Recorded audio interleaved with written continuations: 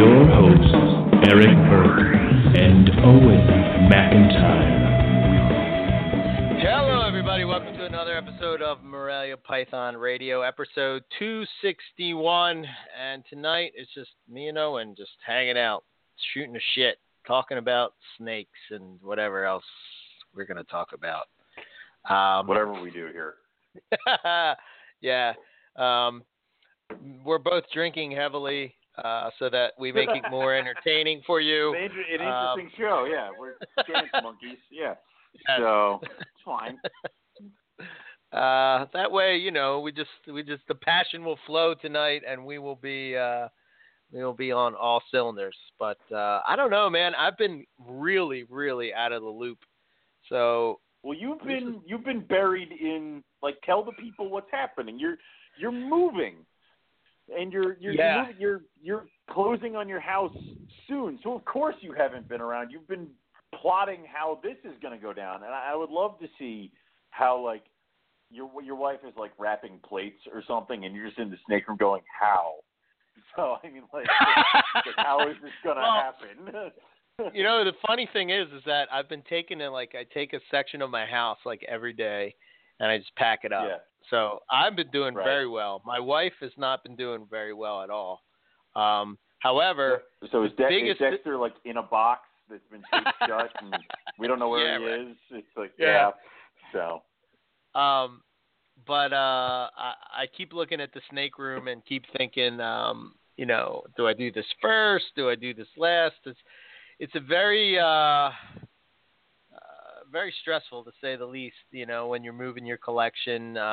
You know, I think so they're moving it up earlier. I just found out tonight, so it's going to be September 9th. We're supposed to be the 15th. Now I have to be out of my spot by the end of September, which gives me plenty of time. So I think what I'm going to do is try to nail the room in, you know, try to dial the temperatures in and such, and get that part set up, and then move everything from there. So I don't know. So it's going to be a pain in the balls. What I did. It is. Ball? Is there only one? Anyway, like, I digress. It's too much information. What I did, or what I started to do, and then I got impatient and ended up jumping it, is I closed on the house to sign all the paperwork, and then Andrew and I went over to the house that I just bought, and we started ripping apart the room that would become the snake room, and doing the alterations to it. And we got to a certain point, and I'm like, that's good, and then we moved the animals in. And that's when I realized it really wasn't good, and we still had to do more alterations and fixing this and fixing that and building this and building that. So it's almost like my suggestion to you would be to do the same thing I did but follow through. You know, sign the paperwork, go over, set up the room, and then don't bring the snakes in until you got it right. Right. So, yeah, definitely going to try to work that out because you know, I don't know. I just don't want. Oh man, and the good thing is it's not cold out, so it'll be in September. No. So the weather will still be good, so we won't have any issues. And if we had a winter like we had last year, it's going to be warm all the way through to Christmas frickin' Day. So you'll have a lot of time to frickin' adjust. Yeah. But it's good getting in there in the beginning of September because they have all of September. Maybe you don't start the, you know, emptying them out until mid to late October. Well, this is the thing that I'm really considering, and I'm 99.9% sure that I'm not going to breed this year.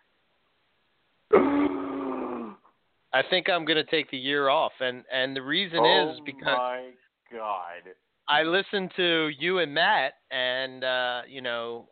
And you're still within the same state, so it's not like you moved really far. Yeah, but I moved an hour away. You're moving, what, 20 minutes down the road? Yeah. So it's not that big. But if you are not breeding this year, you and I are going to talk about breed loans because you're not doing shit. I want some shit from your place to come over here and do the. You know, we are going to talk. Don't you freaking worry about that. Yeah, but I mean, it's an option, and it's probably even a good option too, because then you don't have to fucking worry. You just got to get everybody settled, and then they can ride it out for the year, and then you give a shot next year after they've had a year to adjust to the new scenario, to the new room. Yeah, I mean, yeah, and plus too, like, I mean, I still have offspring coming up. Mm-hmm. You know, I'm still getting the citrus tiger hat albino stuff going. Some Right. of it's been, some of it's off to the races and good, you know, solid. And then other ones I'm having a little trouble feeding, but you know, that's the typical thing. Well, but I'm hoping the move will just shock them into, you know, all of a sudden just eating.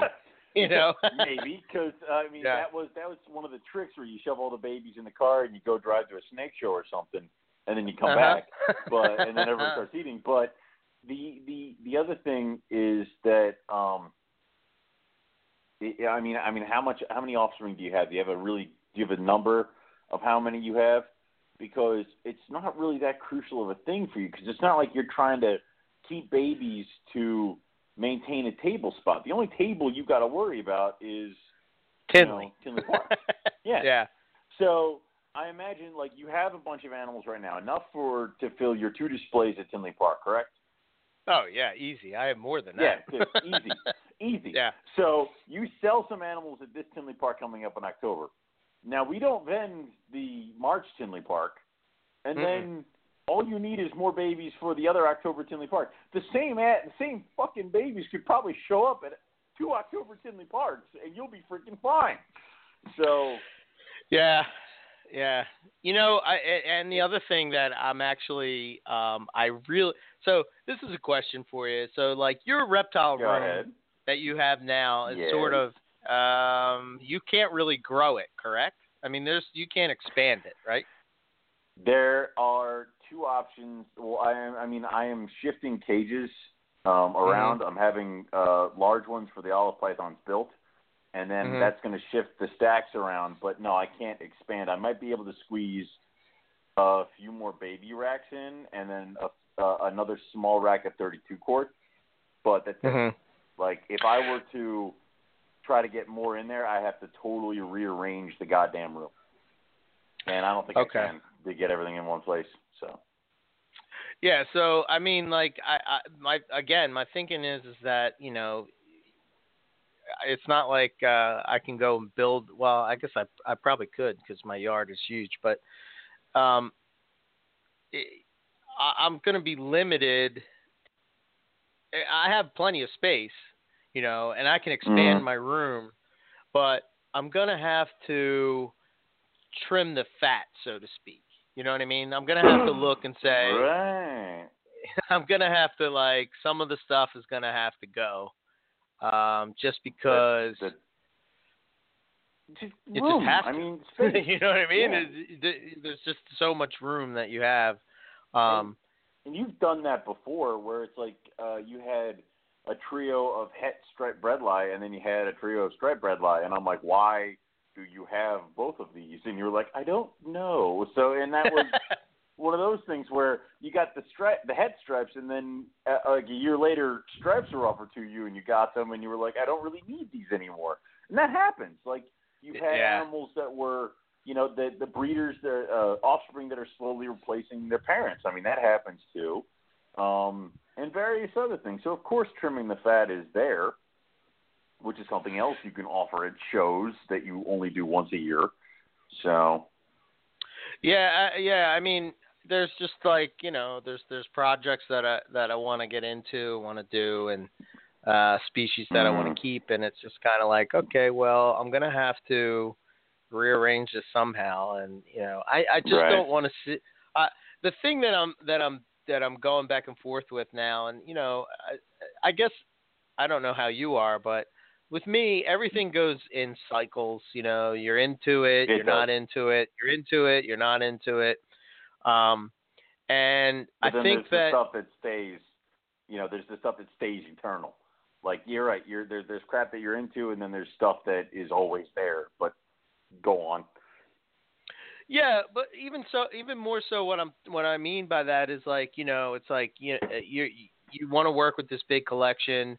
And then I think it's probably just now because of this whole thing with the house. So my time is very, very limited to do things. You know what I mean? So it's like, you know, once I settle in, I'm sure I'll get back to my routine and, you know, everything will be good again. But, you know, when you have a big collection, sometimes I feel like sometimes I'm not 100% enjoying the animal as much as if I'm just going in and cleaning and feeding and, you know, call it a day type of deal, if that makes sense. And not that that's not normally what I do anyway. But, you know, I don't know. It's just like sometimes you feel like, you know, you're not spending enough time, I guess, with, you know, and all these other things going on. And, you know, I don't know, just right around this time of year it gets crazy for me personally. Work starts to get busier, you know, and it's now throwing on top of it the move. It's just like, oh my God, you know, it's a lot, you know, the show, the snakes, you know, the wife, it's just like, I don't know. I just don't want to get to the point where I get burnt out on it. I just want to sort of, you know what I mean? Like, I don't want to ever get to that point. So it's like sort of like this balance that you kind of have to do. You kind of have to take a look at your collection every once in a while and kind of, I call it trim the fat. It's probably not a not a good way to put it, but you know. Oh, who cares? Do it. Call it that way. and that is what you're doing. I mean, if we all kept every single animal that was in our collection, we'd all run out of space so quickly, it'd be ridiculous. So of course you get rid of animals, and of course you sell this, and of course you get rid of redundancies. I'm trying to sell a coastal female that has, you know, I've tried breeding 3-4 times and just is never taken. Why? Because I have I have other female coastals that are now becoming of age that I can really put in that 4-foot cage. So get out you and insert viable one here. So, I mean, that's just how it goes. And did I need 4 Dominican Red Mountain Boas? No. So I got rid of 2 of them and I have the pair. So it's like, you know, will I be kicking myself in the pants if neither one of those Dominicans that I kept want to breed this year? Yeah, probably. But do I care that much? No. So it's the thing. I mean, it's just one of those things where you have to kind of trim it down a little bit. When my trio of captive born and bred gold-faced white lip are old enough, you think I'm keeping that adult pair of wild caughts? They're only here so I can play around until the other ones get older. So you have those moments, and you have that trim the fat, and you know you have to do what interests you. I mean, if you start wholesaling out all these carbon morphs to get into Burmese pythons, I will host an intervention at your house. But you know, no. I mean, my Burmese pythons are exactly where I want them to be. You know, I mean, it's not like I wanted a few, I have them, that's it. You know, it's I have no grand illusions of breeding Burmese pythons. And to be honest with you, they're coming back. To be honest with you, I kind of don't. I mean, I want to breed them, just to experience it, but that's something that I go back and forth with. For one, I'm only going to be able to sell what I can in Pennsylvania.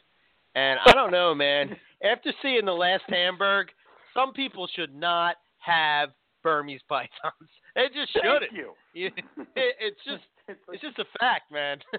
They're like alligators. Like you see somebody leaving with them, you're like, really? So it's like, I would just see you like, hooray, I got Burmese python eggs. And the next thing is you like putting them in the freezer. It's like that would, like the eggs are just going directly in there. It's like done. I got them. Success. Yeah. Freeze them. So it's one of those things where you enjoy the species, so enjoy the damn species. Have your fun. You know, I mean, we've talked about this, and of course, you have the room for expansion. You have a nice chunk of land in the back. If you wanted to put in a snake building, which I imagine you'll get to at some point, you could. Yep. Also, your new snake room, you could expand on it. You can like make it bigger from where you are, so you're not going to run out of room anytime soon. You know, it for people like me where you've hit your size of your room, maybe give or take a few bins, cages like that, you know, that's as far as my collection will go. So, yeah, I mean, I won't be keeping, 4.4 white lips. I won't be keeping, 4.4 Maclots pythons. I'm only going to keep in a pair. If they breed, awesome. If they don't, whatever. Right. Even then, I'm probably going to start cutting down on some carpet python stuff just because there are the projects I want to work with, the projects I'm having success with, and then the other projects that have just been here. I mean, if we don't start getting goddamn IJ babies, I swear to God, they're yeah, dude, you got it. They're one bad season away from like just mailing them to somebody. I mean, yeah. Thank God Jason took the one on breed loan because I would have lost my mind by now. So yeah. And that's the way it goes. It's like you got to be. The problem is that when it comes to a collection like what I have, the whole point of the collection is I enjoy it, I have fun with it, and then I breed them to offset the cost of what I'm doing. And also I enjoy breeding and going to shows and doing other stuff. I'm not trying to make money. This isn't my, this isn't my job. I know for a fact I will never make money off my collection. It's not built that way. But I would like for it to pay for its own goddamn food. So it's. Yeah. If I got with an animal, I'm hoping it's producing. Yeah, I would like to just for me, it's not even really about, well, I guess to a certain extent it is about it sustaining itself, giving me the money to sort of buy into other stuff and, maybe more expensive stuff. And, it's so funny, but Bill, he always mentions that he breeds ball pythons so he can buy chondros with the money he sells from ball pythons. You know what I mean? So it affords him, that extra cash coming in order to do that, which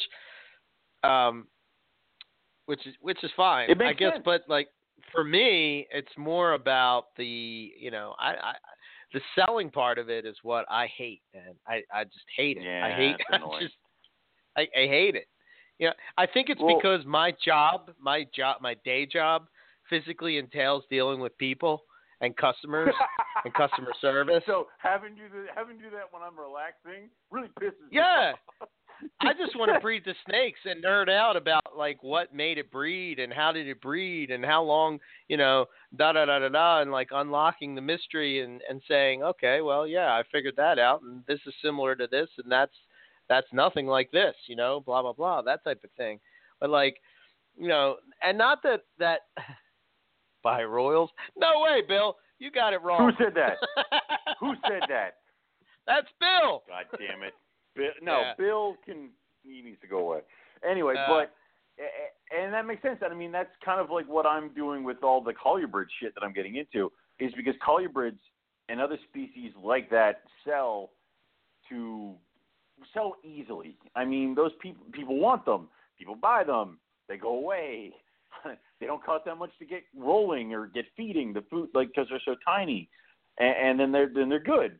So I'm probably building up my colubrids in order to breed them easily, sell them easily, and then make money for show tables, food, and then python projects. So I have a few more colubrids on my list that I really want. That if they produce a clutch every year, I'll be a very happy person.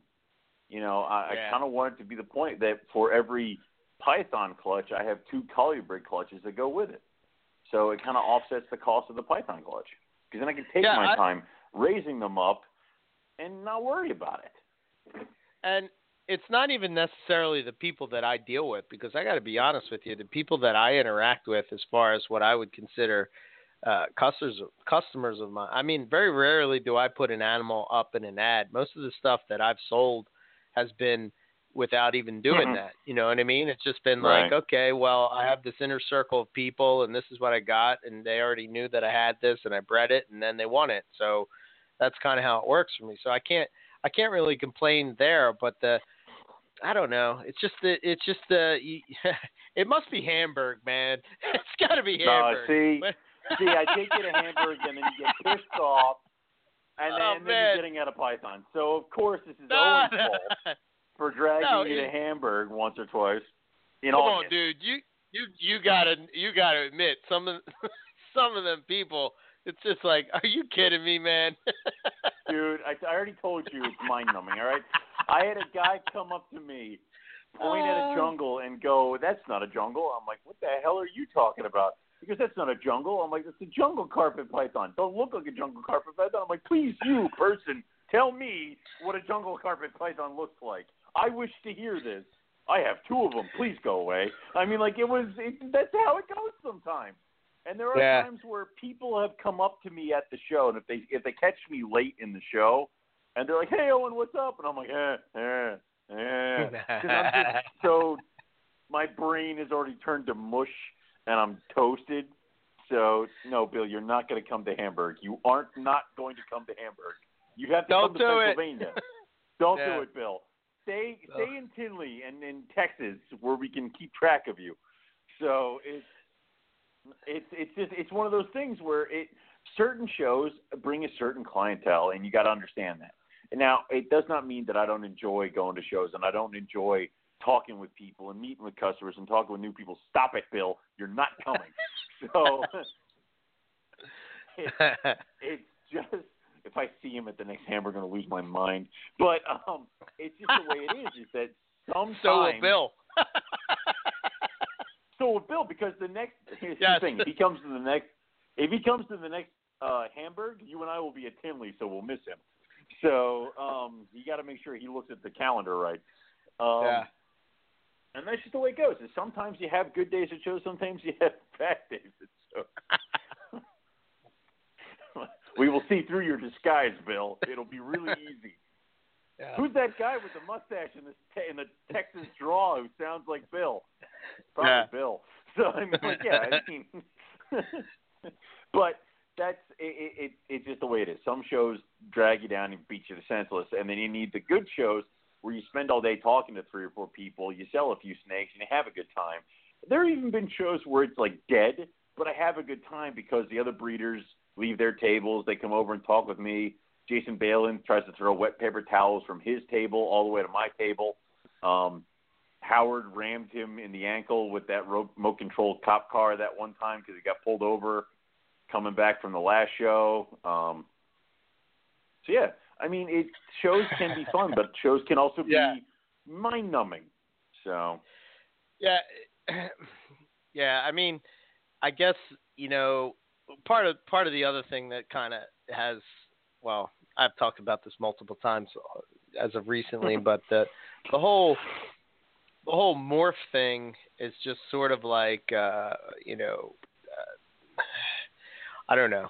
It just seems that it's taken a turn for the carpet python world that I never.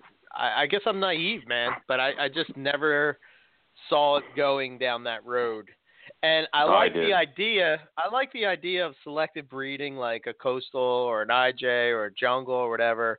And as far as, which was always part of my projects anyway, but the idea that I like for that is that the animal is somehow is valuable. And I'm not even saying that it's expensive, but it's just it I guess it just it has it seems more valuable than the flavor of the month type of deal. If that makes sense. To be honest, it does. And to be honest, a line bred animal or something along those lines holds its value more than a morph. To be honest with you, even locality projects can hold their value more than a morph. I mean, yes, they don't come in. They're not introduced as expensive as the newest morph are. They hold their price for a numerous amount of years. Like Brisbane, coastals come in at Brisbane coastals come in at this price. Like we'll say $500 each. Right. First year they're produced. Cool. And the same year, I'm just throwing words out here. Please, God, don't take me at it. Zebra comes out the same year. Zebra comes out at like $10,000 a baby, and Brisbane's are here at $500. So the next couple of years, obviously, zebras are bred, they're codoms, so they spread out all over the place. So the price starts dropping. At Brisbane's like the next year there'll still be $500, and then the next year there'll still be $500. It takes some more breedings for them to start ticking down below the $500 mark than it does for the highest morph out there. Yeah. And that's just the way it goes. I guess the thing of it is like as soon as I think that this subject for me is put to bed, somebody else will message me and want to talk about it. So it's just it keeps rearing its ugly head or rearing its ugly head. You know, I set the freaking NPR chat on fire the other day because somebody who's just been listening, been listening to the show for a while, and I forget your name. I'm totally sorry if you're listening, but they've been listening to the show for a while, and they started asking questions on the NPR chat, which are those questions that we've heard a million times. Why does everybody hate hybrids? And it's like, no, we're not doing this. We're all not drunk enough to deal with this right now. And of course, then I'm like, because, and then it just starts the whole rigmarole that we've all been through 10 million times. So it's just sometimes newer people also come around, and these topics, like they don't get dragged back out into light. Quiet, Dexter. They get rehatched. They get rehatched because some new people have not been around for those conversations. So these things never go away. And yet Bill says super zebras are still worth a lot of money, and he's correct. And the reason super zebras are worth a whole shit ton of money still is because they're hard to find because people want the pristine tails, the really nice tails. They don't want the curlicues or the flat tails. So they've kind of held off on buying super zebras or making super zebras because of all that crap. Now we're starting to see more and more super zebras with really nice tails. So I think you're going to start seeing them more and more, hopefully, with good tails, and then they'll start kind of dipping down in price. Especially because now, didn't Paul just hatch an albino super zebra? Yeah. I don't know what the status is of it. I know that he did. It's out of an egg. Yeah, that's all we got. Yeah, I mean that's an animal that is hard to come by. Super zebras, well, so it seems that the more genes that you pile on top of zebra, the goofier the animal gets. So I hatched out that what I thought was a super caramel, super zebra jag. And the thing was defective. Oh my goodness! You know, it had an enlarged heart. Yeah, it was neuro as hell. I was like, oh, should I put this down? You know, blah blah blah. But it died before I even had the chance. But I don't know, man. That's the other thing that has me with that. You know, I think about. With morphs is I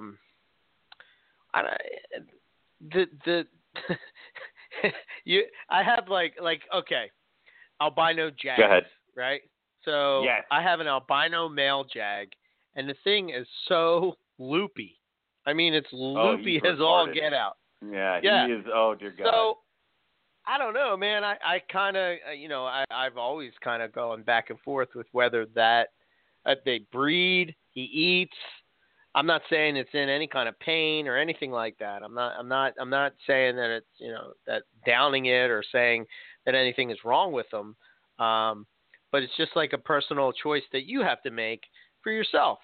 Do you want to continue doing this or do you not? I mean, that's something that every keeper and breeder has to sort of. To me, is it worth what the results you get? And, they're beautiful snakes, but I think the thing that maybe has been lost with the carpet morph thing is the emphasis on the other snake. So to me, what I've seen, and not with everybody, because, I don't want to make this like, a morph passion thing, but like people forget that other snake that they're breeding. So say you have whatever. You have a zebra and you breed it to an ugly jungle. Well, you're not going to get pretty zebras. It you know what I mean? Happen that so way. like, you'll maybe get 3 really nice zebras, but the other 14 in the clutch are going to come out brown. And that's if you're fucking lucky. And also, just because every once in a while the reptile gods just punch you right square in the jaw, one of those pretty ones will come out of the egg, drown, and die. So it's like, that's welcome to the world here. So that's how it works. Yeah. And, again, some of them are fine, some of them are not. It's just one of those things that you want to do that, do you not want to do it? So I don't know. I don't know. Just we've talked about it before, where it's like in ball pythons and in other animals breedings, you get the one, you breed it to the other, and you get the same damn thing. You get the morph, and then you're good. You're off to the races. With carpets, you really got to know what the hell you're putting together here. If you have a nice zebra, breed it to a nice jungle in order to get nice babies. You may still even get 1 or 2 mud brown ones, because that happens. But, hedge your bets here. Yeah, I mean, just with like the stuff that I produced in the year that I did all the albino stuff, my caramel head albino girl, not the greatest looking one, but sometimes you have to take what's available. You do. And then you breed it to what you would hope is a nice, mate. And then, or, with that project in particular, and this is sometimes what you have to do, is like you try to get the nicest ones that you can. You breed them together, and then you pick out the best, and you try to keep selectively breeding them, looking for nicer and nicer animals. So I think of like an example of that, I guess, would be like John with his Gamma Jags. I mean, you see Martin out in California, and he's breeding morphs. Like he's doing like zebra jags and diamond jungle jags and stuff. And he sort of worked with.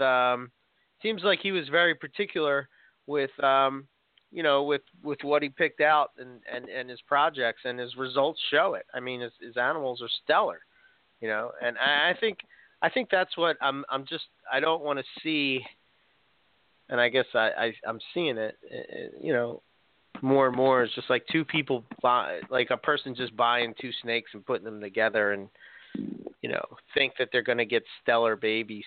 It just doesn't work like that. You know what I mean? It really doesn't. And you see that more and more now when it comes to, and I do remember I was asked that question once. I was selling, it was one of your animals. You gave me a lightning line male jungle to try to sell at a show for you. And some guy comes walking up to me, and he's like, and you had it for a very reasonable price for a lightning line. Yeah. And the dude comes up to me, and he's like, how much for that one? I'm like, it says so on the sticker. And then he walks away, and he buys a jungle carpet from one of the dealers. And not even sure this damn thing was a jungle carpet, because it looked like it had some diamond influence in it, looked spotted or whatever. He comes over and he goes, how much for that one? And I'm like, that much. He goes, well, I'm just going to breed it to this one. I'm like, you get some good babies. And he goes, well, why is that one this much and that one over there is that much? I'm like, because it's a lightning line. It's a better line. Better lines equal better yellow, better color. So, well, I don't understand it. I'm going to take this one and breed it to that one. I'm still going to get the same babies. I'm like, if you think you can take that one and breed it to one of them over there and still get babies like this and, have for the same price and have them look the same, you're goddamn crazy. And that was when he's like, whatever, and he walked away. So it's like that's just how it goes, where the perception is kind of coming over from other breeding projects where it doesn't matter. A jungle is a jungle is a jungle. If I breed it, I'm going to get jungles, and I can sell my jungles. But then they're going to be totally shocked when they see people like Headhunter who are selling their jungles for this much. Why? Because, damn it, they have lines established, and the yellows are insane. So you got to understand what you're doing here. If you want $50 carp python, trade. It doesn't fucking matter. So. Yeah, I got some jungles today that are like are pretty sweet, man. They came from David, and yeah, they're going to be pretty killer. So I told you this year I was working on putting together some killer jungle projects. And yeah, you should see. Howard has that one. He's this one holdback male that he brings to the shows. That like every show you kind of want to just knock Howard unconscious and take it from him. So and like. That's just the jungle, a good-looking black and yellow jungle. I mean, a good-looking black and yellow jungle will sell itself from across a freaking room. So, yeah, absolutely. I mean, never but a bad again, project. I kind of waited on the jungles just simply because more, a lot of people were doing it, and I wanted to do something that was and you had other projects different. But now, that was like the last part of my carpet collection that I was putting together. But I don't know if I thought I took a picture of it. Let me see if I can find it. Send it over to you. I don't know. Did you pack away all the photo equipment already or no? No, not yet. Ooh, that's got a lot of black. Yeah. And a lot of clean black, too. Yeah, I like the black. You love black, and then you love the clean black. That's nice. Yeah, I'll post it over. Bad. I'll post it over in the chat. But I also got a pair of Southern Scrubs today that came from Dan at DM Exotics. Okay. Yeah, and it was he's an awesome guy to deal with. My feeling with the whole scrub thing was that I would give it a new run with the new room, like I said, and hopefully room to run away. Yeah. Yeah, I got them real young, that kind of deal. So yeah, that's two projects that I'm pretty beaten by a scrub. That's awesome. I just imagine now sitting on your deck and watching you come running out of the snake room, just diving into the pool, and like the scrub's on you, and I'm like, that would be. I don't think I could get my phone out fast enough to start recording, but oh my god, I'd try. So. Yeah. Well, I dealt with them before. Here's one, but I didn't finish the. That's the girl. Ooh. Post it. Wow. Yeah. That's a good looking Southern. Yeah. I always liked Southerns, but they're not as flashy as the Jayas, but they're also not as horrifically evil. So it's like flashy, really pretty, bite my face off.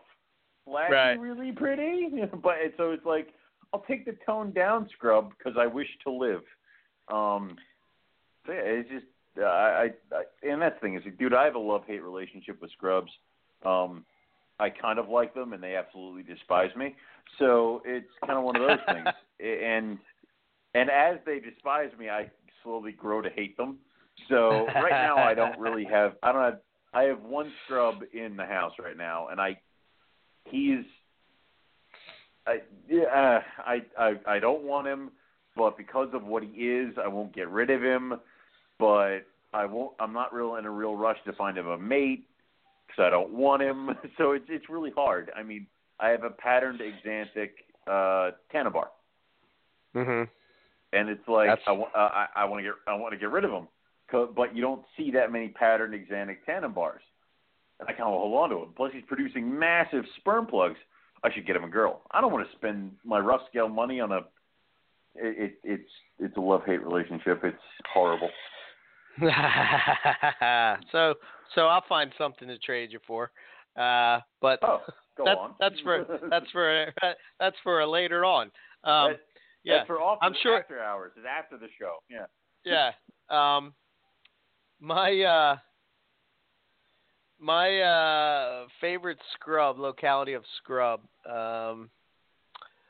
I guess I would have to say, when it comes to locality of Amethystina, I used to be the Highland stuff used to be my favorite, and I think the reason that I like that, if I'm just being honest, is because it was the hardest to find.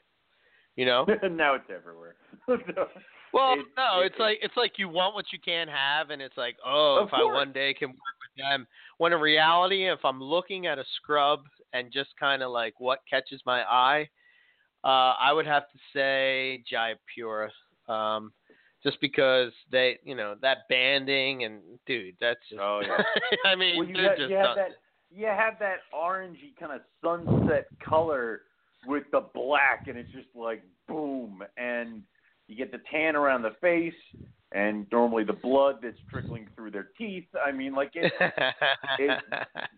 they are absolutely a gorgeous animal, and to see an adult Jaya, I've had several adult Jayas in my collection, and each one looked different, but each one was totally eye-catching. And I went to, if you ever are going to zoos and you want to see a zoo that has a really nice reptile place, the Columbus Zoo in Columbus, Ohio, has an awesome reptile house. And you walk through, and they have bar-neck scrubs, Macklot's pythons, they had olive pythons, they had all this stuff. And walking through, it was like every other person that was like wandering around me was like, snake, snake, snake, moving on. And I'm like up against the glass going, oh my God. And this was before I had all these animals in my collection. If I go back now, I'm pretty sure I'll be like, mine's bigger.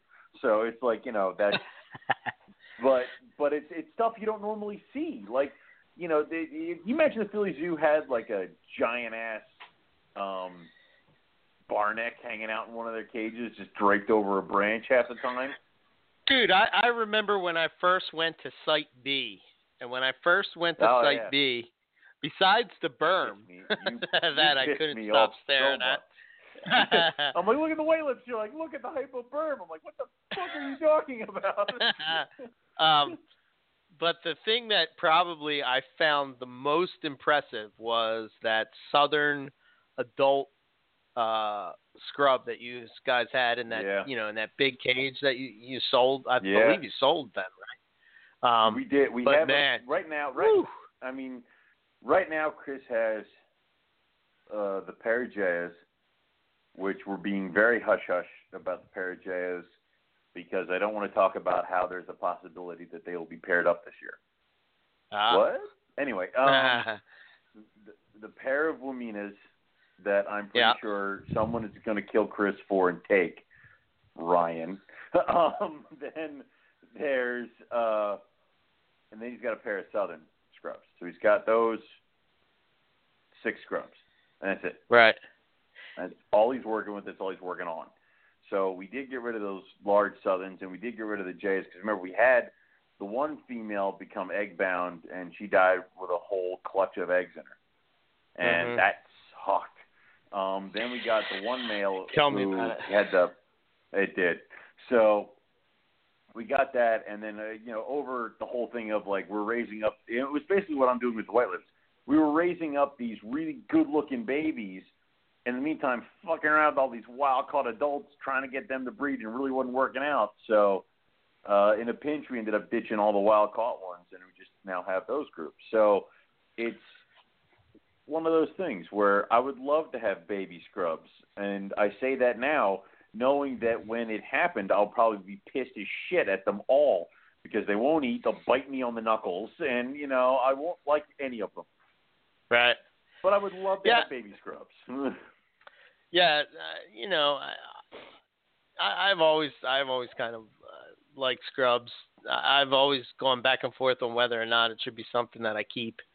But impressive animals. I mean, like I said, when I saw that adult, You know, because usually when you're seeing stuff, you see it at a show. It's not an adult. It's a juvenile. It's a baby. You're not seeing a healthy adult scrub, you know. And like when I went there and saw that, I was kind of like, what the hell? Holy shit. That is a cool snake. We it was like had perched this one out, you know, it's like a big perch in there. It was cool. We had these stupid Neo Desha cages that didn't have glass in the front. They had nothing but drilled holes, and it was a solid plastic front. And we anchored these huge ass branches in those things, and you would open it up, and all 12 feet of that scrub, because the jayas we had were huge, and they would just be curled up on those branches like a chondro. And it's just sitting there, and there's an animal whose like head is the size of your hand, and you're like, hello. And the problem is, and the reason I hated those cages is to open them, you had to be within striking distance. You had to open them and peek in and hope to God it wasn't like right there. So it's one of those things. But they're awesome animals, which is why I always loved the fact that they were not under my care, because I wouldn't be the one that was bleeding all over the place. I would just be like, it sucks to be you. Next question. So, they're great animals if you don't mind getting ripped into, or if you have somebody who can do it for you. So. Yeah, I think, though, with pythons, I got to tell you, man, the most aggressive snakes in my collection are my ball pythons. They're the most ones that I get. I get bit by them all the time. You got bit at Bill's house. You're like, Bill, I'm cleaning this ball python, and it bit you. And I'm like, did you open its mouth and shove your hand in it? Because, I'm over there poking a carpondro in the face, and it's not biting me, and you're getting bit by ball pythons in the corner. Yeah. I'm telling you, man, that whole this is a beginner snake thing, that's bullshit. that's bullshit, that's man. Horse shit, yeah. That's me a some any day. That's some what do you call it? Yeah, I'm sorry. I'm getting off key. It's Royals. Royal pythons. Yeah. But I don't know. But yeah, so I got those, working with those again. We'll see, raise them up, 6 years from now. We'll try giving them a go, breeding them, see what happens. Well, let's see, if you have the space now, like if you wanted to build a big ass setup cage with them, you can. Well, that's the other thing. The other thing I'm toying with is cages. I mean, this is something when you're moving that you think about, do I go buy cages? Do I make my own? I think I'm leaning towards making my own, simply because I can custom design them to the way that I want them. You could. And, I'll have a space where I can actually work on them and build them correctly, and it's much cheaper. Like, would you go and get the sheets of the crap that my cages are made out of? Probably, yeah. If you do, let me know, because I want to buy some sheets, and I'll make my cages with you. So. Yeah. Yeah, I mean, I got the tools. It's silly not to do it. I know. You can have custom, and what? To be honest, if you were going to build your own cages, you could literally get every single goddamn inch out of your snake room usable. You could make it measured, cut. You could have odd angled, stupid corner cages if you really wanted to get fancy with it. You could go all out and have every single part of that room covered. Yeah. Yeah. That's kind of the idea, but I don't know. So, that's it as far as the move thing. Daytona was this past weekend, and I guess I mean, Daytona used to be the show of shows, man. I mean, this was the big deal. I know you've never been to Daytona, right, Owen? I have not. I have not been to Daytona. Yeah, I think so. Last year I went, and I guess for me, it was to me I was impressed with it, but I haven't been to back in the old days, so I really didn't know what the difference. You know what I mean? What the difference was? I know. Right. What did you say? KJ says it was trash, but I'm not sure trash. if KJ likes anything. Yeah. So. It was trash. Nice. Yeah, I don't know. He's just unhappy. But anyway, you're right. The problem is, I think a lot of people would be disappointed. It's like if Tinley were to next year go to shit, would we sit there for the rest of our lives going, "This isn't like the Tinley we knew"? I mean, probably. Well, I don't know. I think the thing for me, what would make that show hard to vend, is just the permit systems and stuff that Florida has in place. The laws. You know what I mean? It's almost like for Daytona to be really, really good, you have to come from out of state to come down to Daytona to buy the shit and then bring it back to your state, and then it's basically like a glorified Hamburg or White Plains. It's like the same kind of. You don't ever have the best of the best. It's not the big breeder show. It's not where everybody's coming and people are coming from overseas to set up, to do all that kind of crap. It's just kind of, it's another reptile show. It went from being the top to another reptile show, which doesn't necessarily mean it's going to have bad stuff. It's not what it used to be. Well, I talked to Dennis McNamara about what he thought of Daytona. He sent me a message. I was going to get him to come on real quick and just give us an update of what he thought, but he had plans tonight, so he was busy. Boo. This is what he said. He said it was awesome. It was a fun show. He said sales were good. He said it wasn't crowded with vendors as it once was. Lots of good stuff to see, especially if you like turtles and tortoises. Maybe that's why KJ didn't like it. See? God, KJ. Anyway, go on. So I asked him if the scaleless ball python was there. He said yes, which we'll bookmark that and we'll come back to that in a second. But he said they were interesting looking animals, and of course he was talking about I don't know if you saw that picture floating around on Facebook. See, here's the other thing. Not to go off on a tangent, go on. But here's the other thing that really kind of grinds my gears. You can't find any of these. You remember? Here we go. Remember in my day? Yes. But remember when you would see like all the pictures of the show in one spot? Yes. Can we just I don't know. It's like not make another group, but God damn it, man. Can't we just put them in one spot so I can go and see them all? But that's the thing. Here's the thing. That is the responsibility of the people who are running the show. The show itself should have a Facebook page. So what they should do is have, hey, if you're going to post pictures, use this tag so that everything can get routed to one big freaking goddamn we gallery. Can't even get people to post a picture for the calendar contest on our Facebook page. Shut up! All right, I know. Come on. All right. So maybe reptile people need to be more technologically inclined, but there should be a way to link all those pictures together. So yes, maybe we should start a thread. There used to be this thing called. Stop there used to be this thing called a forum. It's dead and gone. It is dead. It's over. I don't care. It's gone. You and I are probably one of the main reasons it is dead, okay? Yeah. So I don't care if it is on Facebook, but do I have to be part of 7,000 different goddamn groups in order to get the full picture of what happened at Tinley Park?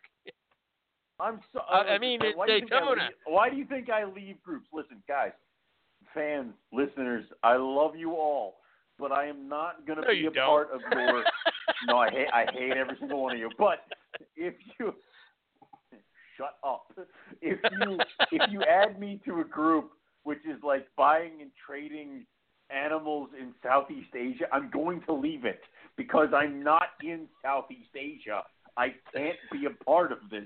Why would I want to be here? Anyhow, I just, Anyway. I don't know. Just okay. So that I'm back on track for a second. All right. But there was a picture of Dennis, and he had the Bolin's. That was actually an animal that Tom Keoghan picked up. So that's how that happened. He said. So wait, were there multiple Bolins running around that show? I guess so. Because Tom Keoghan got that one, and I have a friend who picked up an adult Bolin at Daytona as well. So maybe there was a fire sale. Did we miss a freaking the one show that we did not go to where they're giving away Bolins at the door? Yeah. Good show. I know a couple guys that should have been at Daytona, but somehow missed that call.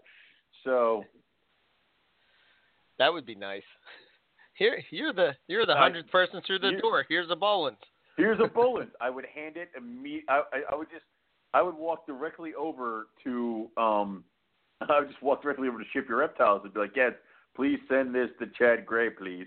And it's like that would just I would just get this away from me before I kill it. So. Yeah. Well, so KJ tells us that there was Colin Jags there as well. We're not going to talk about them. We are not going to talk about them. No, not going to do it. Don't want to talk about them. Nope. Let's not talk about them. Well, I can't say anything. If I can't say anything good, you move on.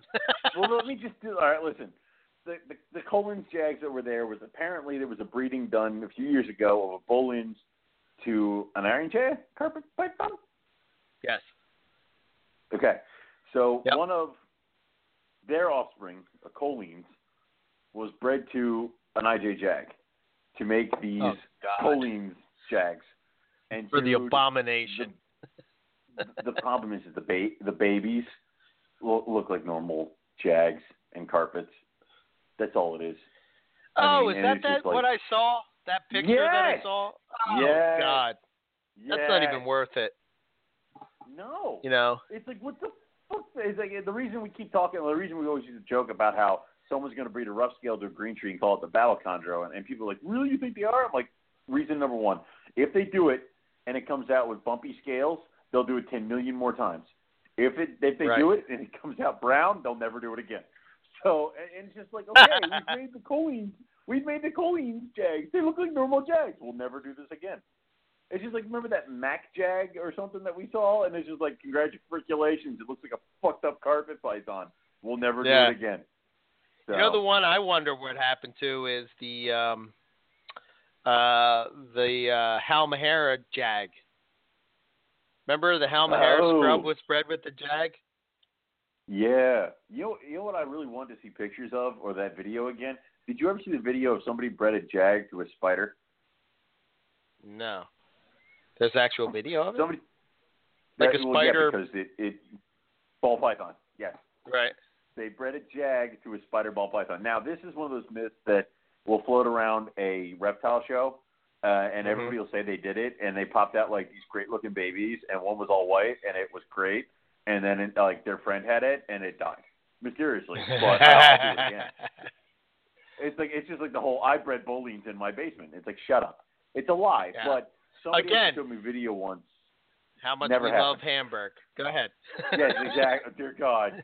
But somebody actually showed me a video once where they bred a spider ball python to a Iron Jay Jag, and one of the babies was so fucked up. It was ridiculous.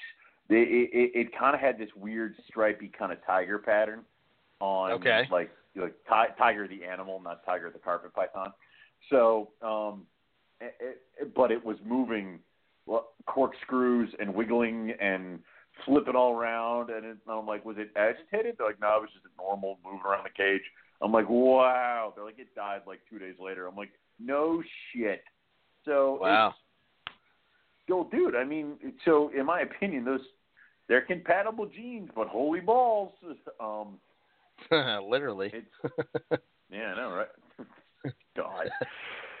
We've reached that part of the night. But anyway, it's just that's the way it was. But anyway, Daytona, I for one heard it had a good display of animals. A guy I know walked away from Daytona with an Aldabra tortoise, a Cayman lizard, and a Bolin's python. So those are some pretty good finds at any show. Yeah, I know, right? $11,000. Wow. Yep. That would be a good good weekend if you made $11,000. I guess. Oh my God. If I made $11,000 at like Tinley Park, I'd be like, I'm buying dinner tonight. So I mean, like, Owen will get very generous if people start spending money at his table. Everyone should know that. So. Yeah, I agree. So what was the other thing he said? Mark Kirkpatrick, he had Sanzini on his table. That's a cool species. I like them a lot. That is. They do really look cool, and they have like that really cool kind of face. So. Yeah. He also told me that Tom Burke had VPI T positive IMG boas, which I was trying to see if I could find a picture of. And then the one I just sent was a hypo leopard. Oh, there you go. Good job, KJ.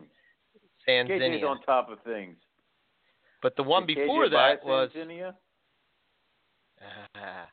one before that was that is a hypo leopard boa. That's insane. That is insane. That is a weird ass, crazy pattern looking boa.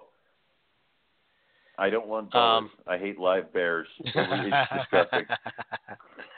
I won't do it again. And he said that there was lots and lots of blue-tongued skinks all over the place. Oh my God, silver savus. Oh well, my they had God, Timor pythons $1,000 a pair. I do need a Timor python. Oh boy, why the hell wasn't I shown this earlier, KJ? What the hell? You know. There you go. And you know for a fact I need one. If you bought that, I'm going to be pissed. That's right. Finish typing. Faster. Lovely. Tell me you bought it because I need one. You son of a bitch. You didn't buy it. What the hell? All right. KJ and I are going to fight later. So, that'll be a moment on time. So. Yeah. So. Anyway. Yeah, that's kind of the rundown.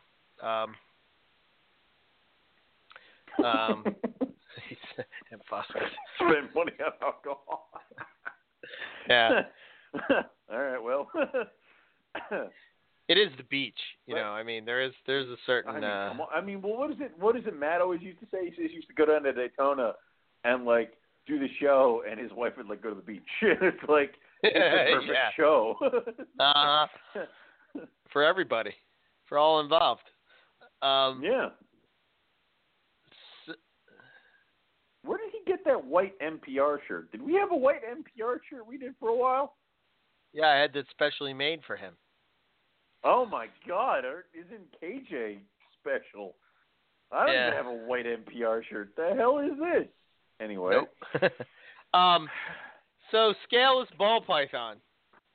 Ugh. What if there was a scaleless carpet python?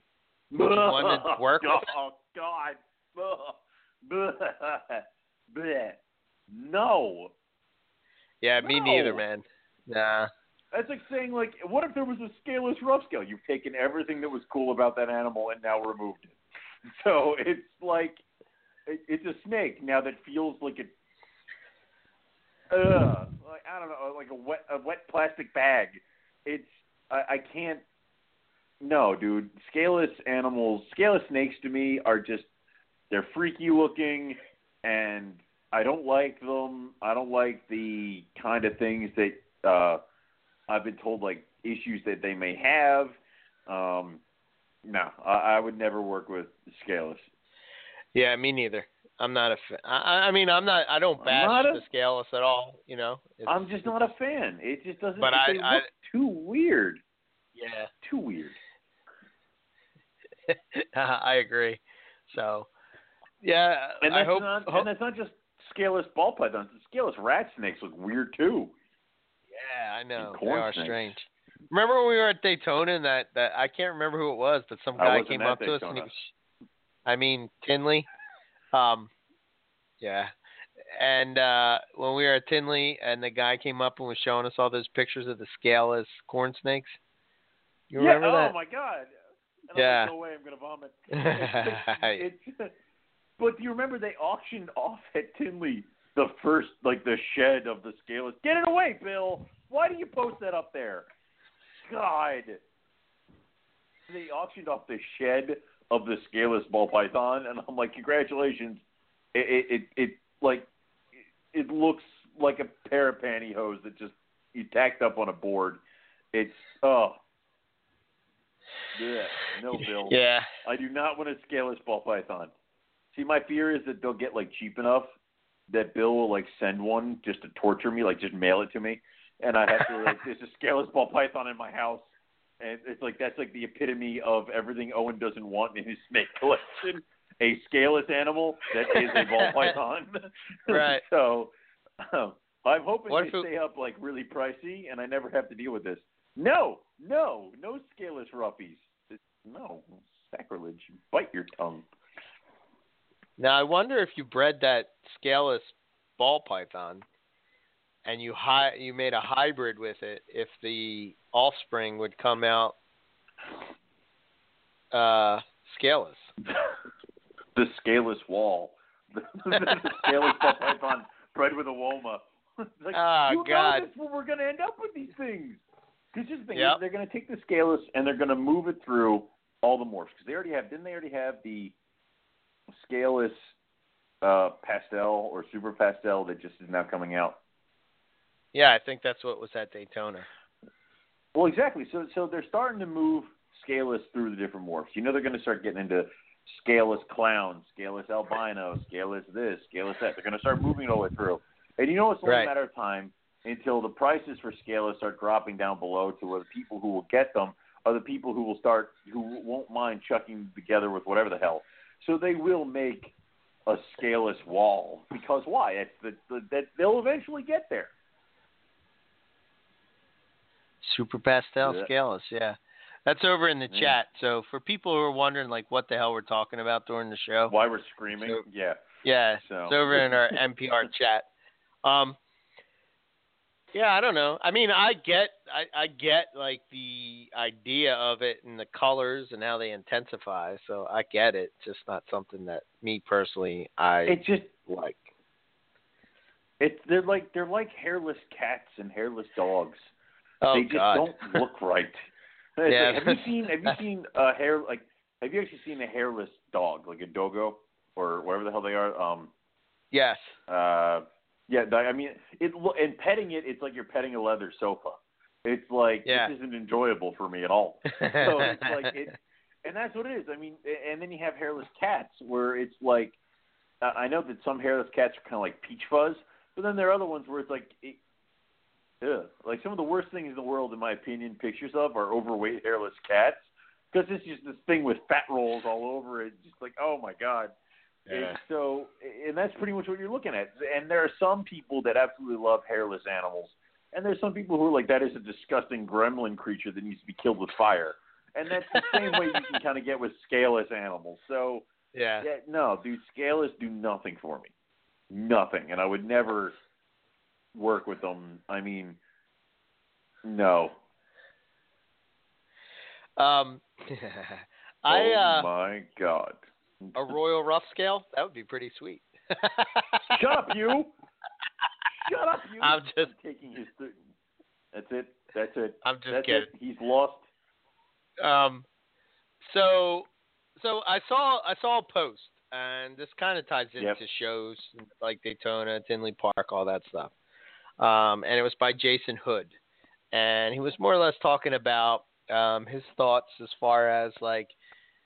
I forget how actually he started it. I don't know if he was kind of venting and saying like the people that complain about, every time I go to a show, I just see ball pythons and leopard geckos and crested geckos and, there's never any, variety, blah, blah, blah, blah, blah.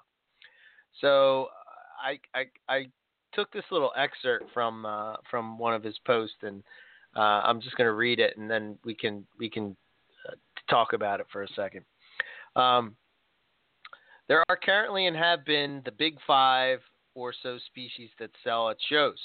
If you want to see the guys who need to turn a profit to eat or pay their bills start bringing something other than the current Big Five, you need to buy those items or make it a point to hit up those guys who have had odd species with cash in hand.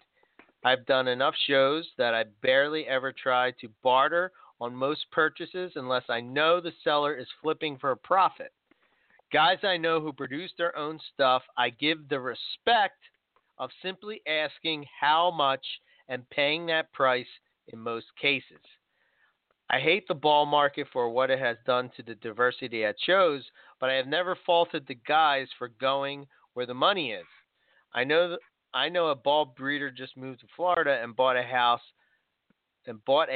off of ball python money. I can't fault the guy for that.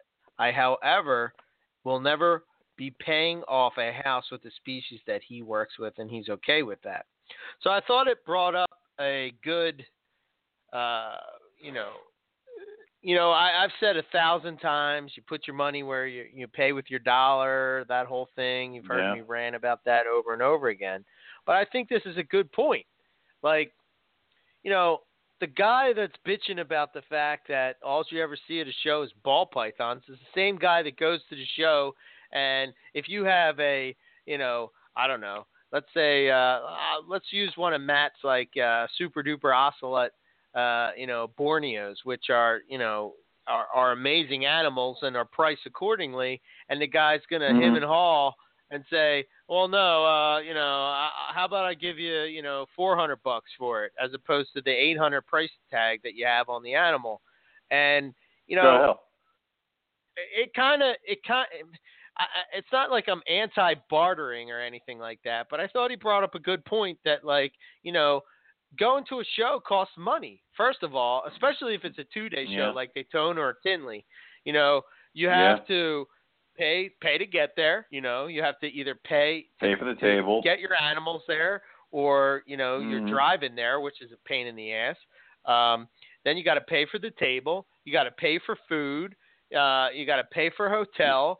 And before you know it, you gotta somehow make some type of money in order just to get even. Forget about even just turning a profit. You're talking about getting even. And then you got some guy that's walking up to you and wants to buy it for $400 less because he said that he saw it somewhere else for $400 cheaper, blah, blah, blah, blah, blah. You know what I'm saying? So I don't know. What are your thoughts, and what do you think? My thoughts are the market is the market is. So, everybody, right, because you said the big 5 things are popular because those are the things that people end up buying. I mean, those are the people who they make good pets, so people buy them as their first animal. Also, a bunch of people buy them for what they can get them for at the show so that they can quickly go and resell them on, like, Craigslist or something the next day. Those are the big 5. Is you got your cresties, your leopards, your ball pythons, your boas. I mean, it's like that kind of stuff. So, and those are what sells. And I hate to break it to everybody, that is what sells. So a lot of people, if I'm trying to turn a profit and I'm filling up my table, you even see that with the dealers, the majority of the table is still going to be ball pythons, leopard gecko, stuff they know will sell that people can, that they can make money off of. That's the whole point. The whole point of most of the people at the reptile show is to make money off of what they're breeding and selling. So they have to fill their table with what is selling, and they know exactly how much they paid for it, and they're going to mark it up so that they still make a profit. I mean, what people kind of have to understand is that, you go to the dealer's table and he's got, let's say, Nile monitors for, let's say, $5 each. He paid $1 a piece. He paid $1 a piece for each one of them. That's how it goes. And you're going to come over to him and you're going to be like, I'm going to give you $4. And he's going to say, okay, you think you won. You moron. He's still making a profit off your ass. Just not the triple, quadruple profit he normally gets. So, you can barter, but you're not really winning. So the other people who are not there to turn a profit and not there to make sure they make a ton of money off of what they're trying to sell, when you go and try to barter with them, they're not going to wiggle for you, because I bred this animal, I raised this animal, I put all my money into this animal. I would like to sell it for the $200 because that is what I believe it is worth, and that is how much I believe I put into it. Now, that same animal, maybe not as good looking, is over on the dealer's table, and he paid some cat at a God knows where $20 for it. So, of course, he's going to sell it to you for $400. Duh. So, that's really how it goes. Yeah, and I guess my point is, like, okay, so if you want to see, I don't know, let's pick, if you wanted to see emerald tree boas at a show or something like that, you know what I mean? And you want to see those, Amazon tree boas and emerald tree boas. If you go to a show, obviously if the guy that breeds emerald tree boas goes to a show and says, you know what, I'm going to give it a try, and he goes, say, to Tinley Park, and he doesn't sell anything, and he says, I'll give it one more try and see how it goes, and he doesn't sell anything again.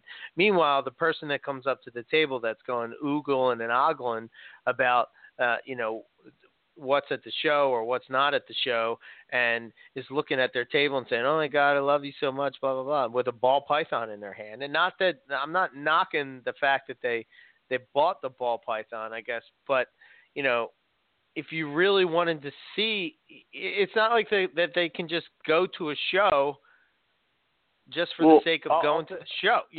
I don't think I'm saying this right, but no, I get what you're saying. I got it. I'll take it one step further. If you want to see new species, different species, a certain species at the show, spend the money with the breeder who's dedicated to that species. Because if you spend the money, even if you don't buy it at the show, buy it online, contact the guy. If more people contact this guy because he breeds emerald tree boas and he sells a bunch of emerald tree boas and they're popular, then maybe he'll be like, I'll give a show a shot. And then he'll show up to the show with his emerald tree boas. So it's like, if you really want emerald tree boas, go spend the freaking money, get it from the guy who knows what they're doing, and then the species will progress. If everybody just goes and buys the imported babies that come in a wooden box, then the breeder's just going to keep to himself, sell a few of them to a few people online, and never go to the show. So that got me thinking, is that why maybe even if it's not something that chondro breeders have thought about, is that why they don't go to a show? For instance, and the reason that I'm saying that is because, okay, so you selectively bred, say, a ruse, okay? You've had these arus, you bred them, you have lineage that goes back to when you purchased them from Bushmaster, blah, blah, blah, blah, blah. You've made all these different line or different animals that consistently look a certain way. So your animal is going to be priced accordingly, even though it's just an aru, right?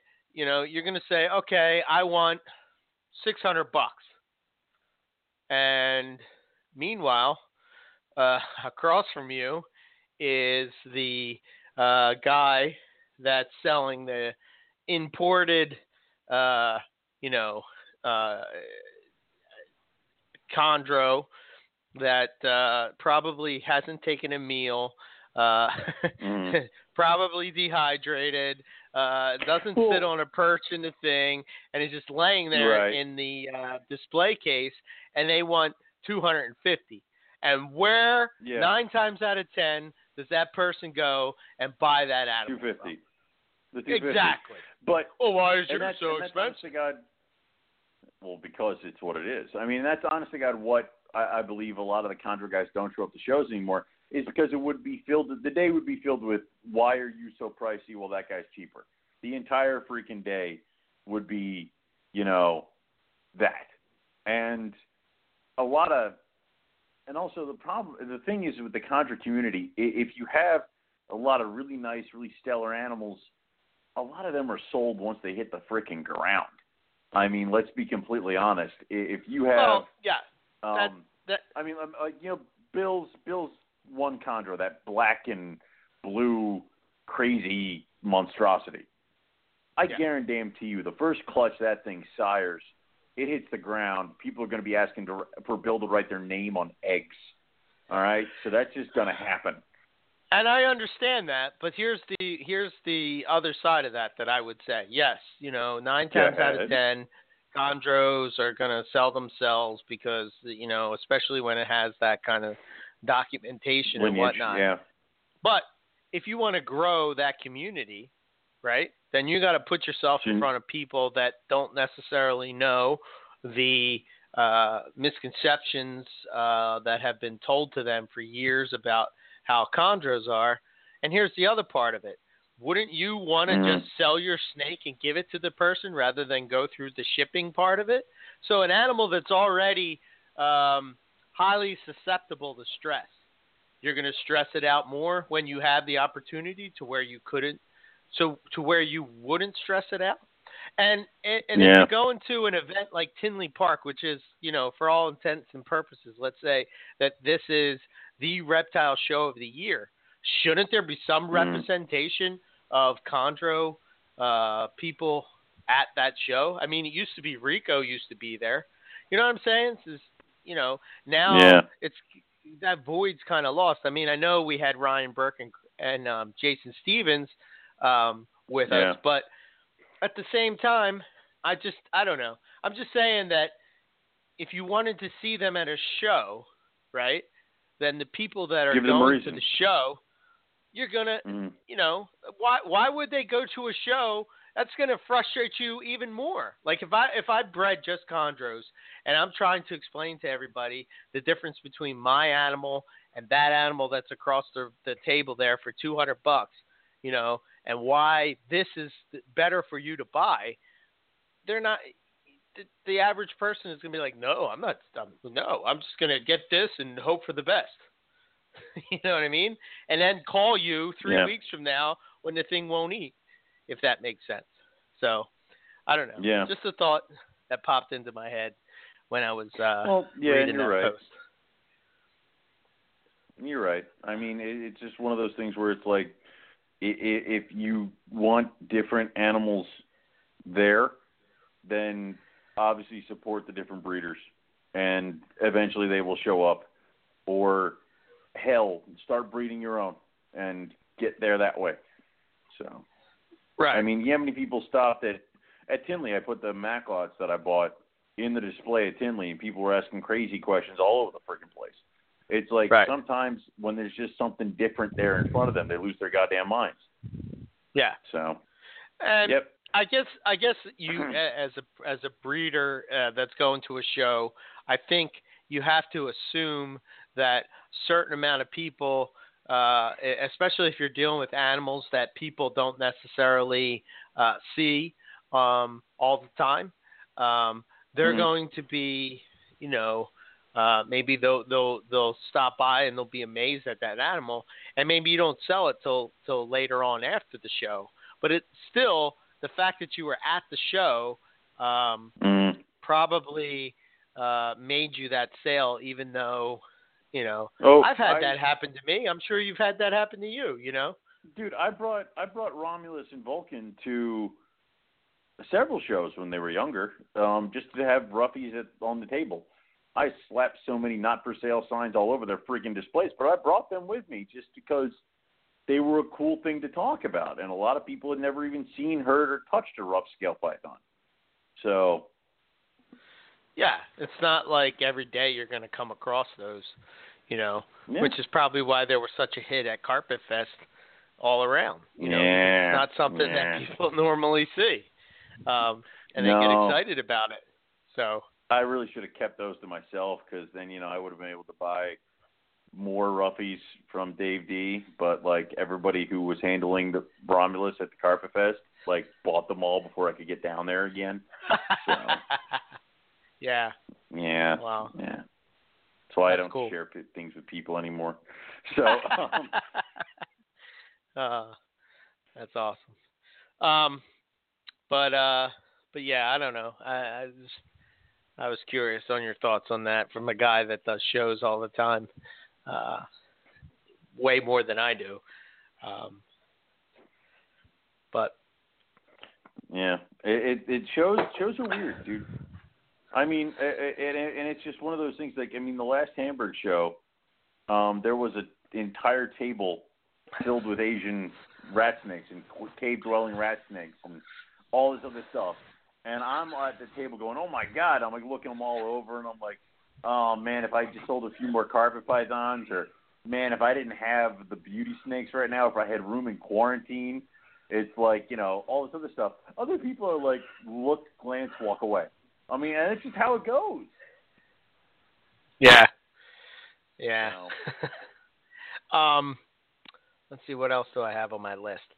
So, I guess the bad news is that for people that don't know, for me personally, is Poison Ivy died.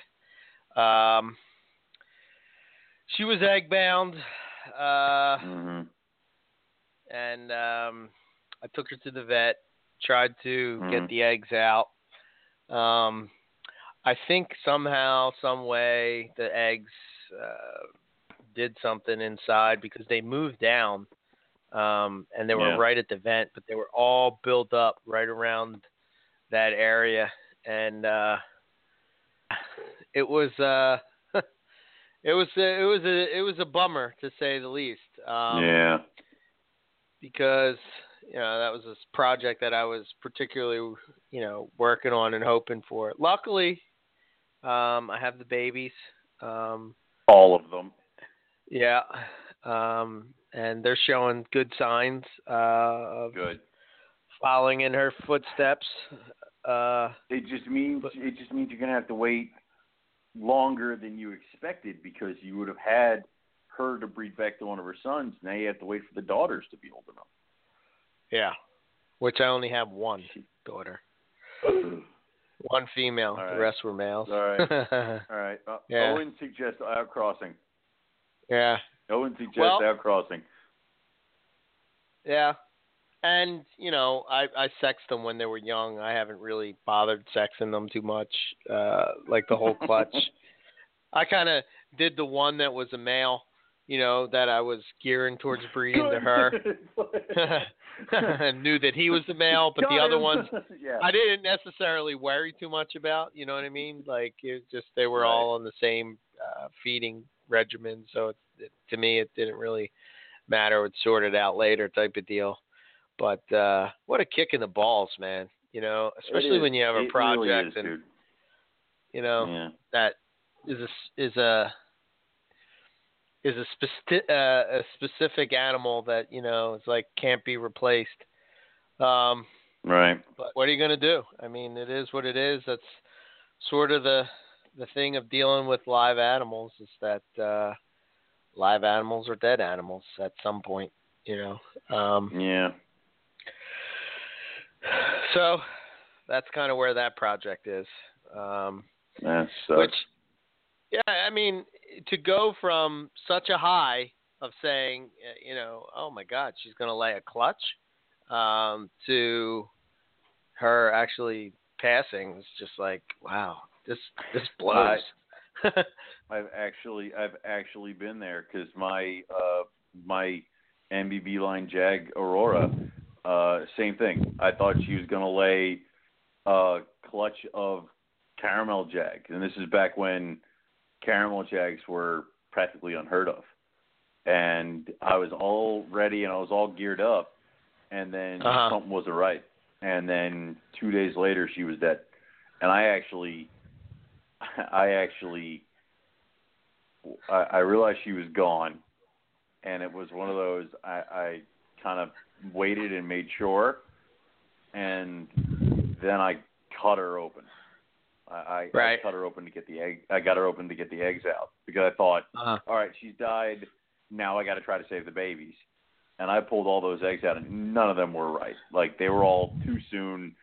I put whatever I thought was good in the incubator, and they all went bad a couple weeks later. So, but it's almost like you got to go into, like, you're really sad and upset, and you're like, fuck, this animal is like, and it's one of your favorites too, and you're like really kind of beside yourself.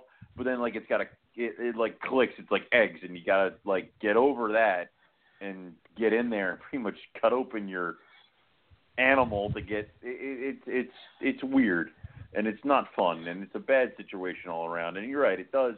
You're up at like the top of it, going like, oh man, we're getting eggs soon, to the pits of fuck. So, yeah, it's definitely a crazy roller coaster for sure. And that's another reason, I guess, part of my, like, you know, like I said at the beginning of the show, where you're like kind of like, you know, not burn out, but you know what I mean, like that you're up, you're down, you're up, you're down, you're like, oh my god. But I'm glad that I made the decision to hold back all of her babies. Yeah.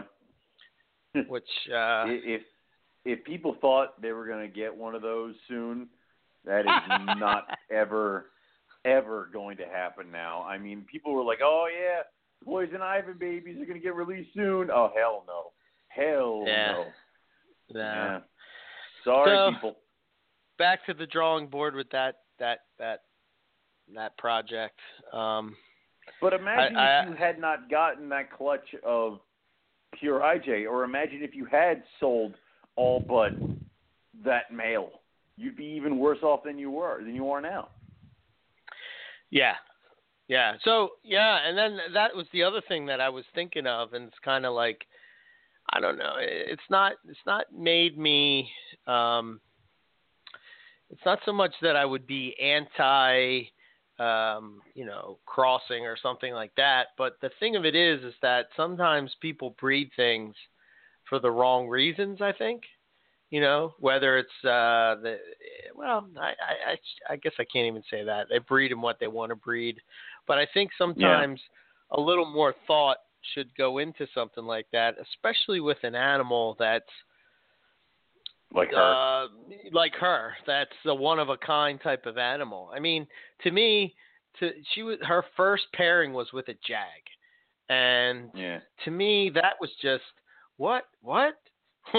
Wait a minute. First of all, I guess the idea that you want an animal, a jag, that more black reduces on jag, the pattern and lightens retarded. up the color. You know what I'm saying? Like, it just doesn't make any sense, but it is what it is, and that's why people, they do their own thing, I guess. But who knows? Maybe that was the only animal available, or maybe they were expecting a different result or hoping for a different result.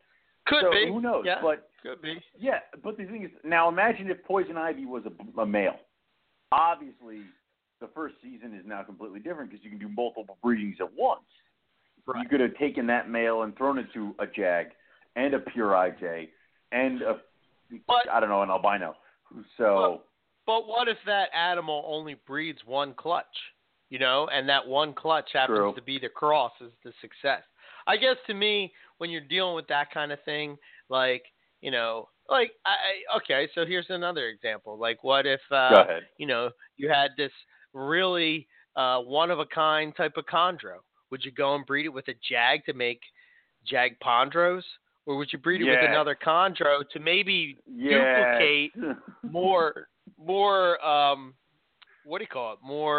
chondros, so that, now that I have more of them, I can now go and breed them to jags, royal pythons, rough scales, whatever the hell you want to do it to. You know what I mean? But I don't know. But carpondros are all the rage right now. So I would try they to are. cash in on that as quickly as possible. But no, I totally get what you're saying. It's like, okay, this potential new morph originated in this. So what you should do is breed it to another one of this before you start playing around with it, so you can kind of try to cultivate pure examples of the morph. So Jag emerged in coastal. The first thing we did was breed it to more coastals before we took it and bred it to jungles and IJs, because we wanted to have more coastal Jag. So you start off with it, and then you breed it, and then you get more of it, and then you can go have fun with it. I guess that's why people tend to take – and that's why some people take intergrades a little too harshly, or even hybrids a little too harshly, especially because if an animal that was used in the hybridization is an animal that isn't really that, well dispersed in the hobby. you have a breeding Boelen's python and you bred it to a carpet python. What the hell? It's like that's my takeaway from it. So I get what you're saying, and it is one of those things that people kind of need to understand. It's like, I want to do this with this. Yeah, but why don't you do something that helps progress, like the morph and the species and the hobby? Then you can go play. It's right. Kind of like that. Yeah. I mean, yeah, people can do whatever they want, but I just want to throw that out there that you should think about that type of thing before going doing whatever it is you want. And I will admit it's probably harder because it's a female snake, because then you have to wait 4 years, breed it, and then you have to wait another year. Where a male snake, you could chuck it in with a bunch of them at once and see what happens all at once. So right. That's why most people hope for the new morph animal to be a boy. So. Right. Yeah, I know that from my Royal Python podcast that I listen to, where they're always, "Oh, it's a male, yes." And breed it, they're going to breed it to a whole the 10 rack. females. What? Yeah. Huh? Why do the prices keep dropping? You just bred it to 10 females. What the hell is the matter with you? Of course. Yeah. But let's see. What else do I have? What's going on with you? Your stuff. Did you see the I showed you the picture of that Hycon red jag, because they're all starting to shed right now. Oh, cool. It's one of those things where it's like I bred them and I got this really, really cool reduced jag, and I don't know why, but still having a really crazy reduced like tiger jag is like awesome to me. And I know it's like it's a coastal jag, you ninny. It's like it's not like an albino tiger, jaguar, granite, zebra, ocelot, hippopotamus. It's like, and it's like, I'm like, it's just a stupid zebra. It's just a stupid tiger jag from a breeding. But the funny thing about this little one, and he's very kind of like a red, kind of dusky red, and he's got this pattern. He's got an arrowhead like on his head, and he's got very reduced pattern going all the way down his body. The funny thing is that he's like the epitome of a bunch of different breedings, because I mean, his mother is a second generation high contrast Queensland coastal that I produced from Pyro to the other Hycon I had, Lyra, and I produced that animal in like 2010, and I produced her in 2010. And then his father is my red jag from Balin, who was like grandfather to all my other red jag projects. So I got that mixed in, and this is the first time I've ever mixed those two projects that I've been working on. And the only reason I mixed them is I couldn't figure out if the female was a male or a female. So I put in Talon, who would breed with a piece of rope, and he did. And then we got the egg. So I'm like, well, shit. So I wasn't expecting anything good to come out of this clutch, like anything. And then I got that, and I'm like, well, shit. All right. I guess I should have done this years ago. So it's really cool to kind of see those animals happen, because it's like I raised the mom from an egg, and I raised the parents I raised her parents from babies, and I raised his dad from a baby, and it's like you're starting to get all these animals that it's not like I have to go outside to find the lineage. I know the lineage. I saw that animal hatch. So, and that is what I always enjoy. And that's why these animals, like, even though they're normal tiger jags, they become really cool to me, because when I first started in carpet python, tiger jags were the new special thing that only people like Jason Balin and Will Leary could get to, because Will Leary had the jags and Jason Balin had the tigers, and they did like, a melding of the minds, and they did a couple breeding projects together to make the tiger jag, and you can't have them. They're $5,000. So it's like, it was that. And now that I'm like getting these, and I'm like, oh man, these are better looking tiger jags than those fucking things were. And it's like, great. And some asshole at a show is going to offer me like $50 for it. But it's like, it's just like, it's what exciting. It's exciting to me because it's like these were the places I wanted to go with these projects years ago, and it's taken this long and these many breedings and this mixing and matching to get to this point where I didn't even know I was trying to get to because I didn't want to breed these two. So yeah, those animals are shedding. We're trying to get them to feed.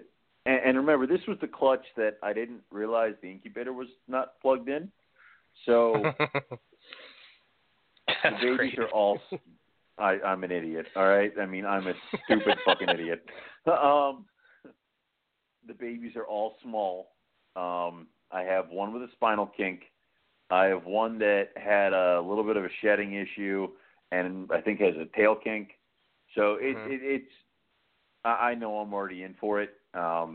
This weekend, I'm going to go get some live hoppers and just go straight for that. I'm not even going to keep trying with the whole frozen thawed because I don't think I'm going to get anywhere with it. So I think I'm just going to go straight for the live and give it a shot. And if they eat live a few times, then I'll move them over to – because, like, basically right now, I don't care what they eat. I just want them to start eating to get some size, to get out of this whole, like, fragile baby, I think it's going to break at any moment phase. You get into, like, the normal baby carpet python indestructible. So I'm just going to go feed them live for a little bit, and we'll go from there. If I can get them eating live a bunch, then I'll move them on to frozen thawed after that. Cool. Yeah, that's how I do it. It's just easier that way, I found. Well, I've done it for a few things like my bread lie and crap like that, but, you know, it's worrisome because I could see I think this clutch has got a longer way to go. I mean, if we talk about the caramel jags I hatched out earlier this year, they were all fat. They all took small, like really small, like almost like big hopper mice right off the bat. They all did. And I didn't have any problems getting any of them to feed. But these guys, they're like the opposite end of the spectrum. It's like everybody hatched out a runt, and I'm like, shit. So. Really? Yeah. This one's gonna be a little interesting. They're teeny, so. What, like, weight-wise, do you think they are? Less than 20 grams? You think I weighed them? I mean, what the hell? Have you met me? I know other people, like, you know, Nick is, like, screaming at his radio right now. He's like, you had carpets to hatch on day 75. You didn't weigh them? What's the matter with you? I don't know. So I would say probably less than 20. They're tiny, dude. Next time you're over here, I'll show them to you.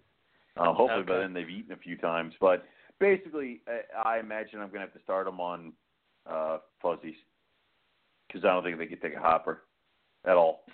So. Oh, really? That small? Okay. Yeah. So I'll get a few live fuzzies and we'll see what we can do. Yeah, man. Give it a whirl. Cool. Anything else catch your eye? Have you been paying attention to what's going on? I'm on this hognose kick right now. Somebody needs to take king snake away from me, as well as various other forms of classifieds. It's one of those moments where in between doing all the insurance stuff, especially in my lunch hour, I start perusing, and now I'm getting like, it's horrible. Like I get hooked into shit. Like the last few weeks have been Caribos, but now I'm like, I don't really want a giant ass colubrid that shits everywhere and tries to bite me. I already have that with various pythons. Colubrid is supposed to be easy. Yeah. So now I'm like, what colubrids do people love? So I texted a bunch of people, all my non-snake people, pictures of various random snakes. Right. It's like my best friend Tom, who has nothing to do with the snakes. He routinely begs and pleads me to sell them all and grow up. So is he the guy? Is he the guy that every time you post a picture of a snake, he'll say, ew, and you'll be like, shut up, you. For the rest of our fucking lives, this is what it's gonna be. So yes. So I texted him and a bunch of other people a bunch of random pictures of snakes, and including one of a Western hognose, and every single one of them came back with, I like that one. I'm like, all right, the stupid public have spoken. So I'm like, I should get a pair of Western Hognoses because everybody seems to be totally diffused by a Western Hognose. I don't know if it's because of their stupid little snout, the fact that they kind of look like they're smiling. I don't know. No one feels threatened by a Western Hog. No. Even though they're rear-fanged. I mean, even though they're slightly venomous. Yeah, isn't that funny? It's just like, God, it's hilarious. It's like so cute, False man. I mean, it's like, screw it. Oh, God. If you put a top hat on a hognose, that's it. I'm calling the show. If you come to a show and I put top hats on the hognoses, you know I am desperate for a sale, and I just need. That's right. Terry is like rhino rat snakes. He's correct. I do enjoy rhino rat snakes. So it's like it's a toss up. You know, I would love to add a pair of rhino rat snakes, and you know, there are several people that I will actually go to when I'm ready to buy a pair of rhino rat snakes. Western Hognoses. The Oaks show is this Saturday. If I walk in there and there's a pair of adult Western Hognose for $200, I'm probably going to buy them. So if I get a hognose breeder on the show, you'll be done? Because I've been toying around with that idea, you know. Well, you should. I think you should. But also, if we get a hognose breeder, I think it's going to be just like the time we just had the past Woma breeders on, where it's like, we're going to talk Womas, which is good. Someone just bought a pair randomly this weekend, and you should learn what the hell he's doing. So, I don't know. I started reading up on them a while ago, and I have a book on them, but I never got to finish it. The hogs? Yeah, I'm not sure like if they have any special needs. I think probably feeding is probably the. And that's the big thing is apparently people were all worried about frogs and having to start the babies off on frogs and shit like that. Being a man who actually kept a tank full of 100 day gecko to feed to his 20-something Dominican red mountain boa babies, frogs do not deter me. So, but also, you know the guys who make the Repulinks? Right. They're making a new one now with actual, like, frogs. Like, it's a sausage made of frog. So no kidding. If you were to get into hognoses and you had that one really fussy baby who really wanted frog, you could probably order a pack of these sausages and try to get them on that first. I bet you could get chondros going on that. Bet you that one too. But also, I bet you that there's Western hognoses, especially since the morphs cropped up, have been bred so much so that I want to say that most of them are going to take rodent. Probably. Well, even if you have to go and procure a frog and somehow it meet an untimely death and then use it to like scent things, I bet you I can get hogs eating that too. So I'm not really that concerned. So I'll probably just end up picking up a pair of hogs. Now, do I want to sit there and raise up babies? I mean, I've seen adult Western hognoses at shows for $125 a piece, and there's nothing special about them. They're not morphs. They're just Western hognoses, which is what I want. I want Western hognoses. That's it. So I'll probably just try to pick up a pair of wild-type adults. Then we'll fuss around with rhino rat snakes after the rough-scale pythons. And then the white will come in there somewhere. Basically, I just need more money. So more money, more problems. More money, more problems. Yeah. I don't know. So that's going to be your purchase. So we're closing out the rest of the year. We're coming to a close almost, pretty much. I mean, we got a quarter left. Is that going to be the animals that you go after for the?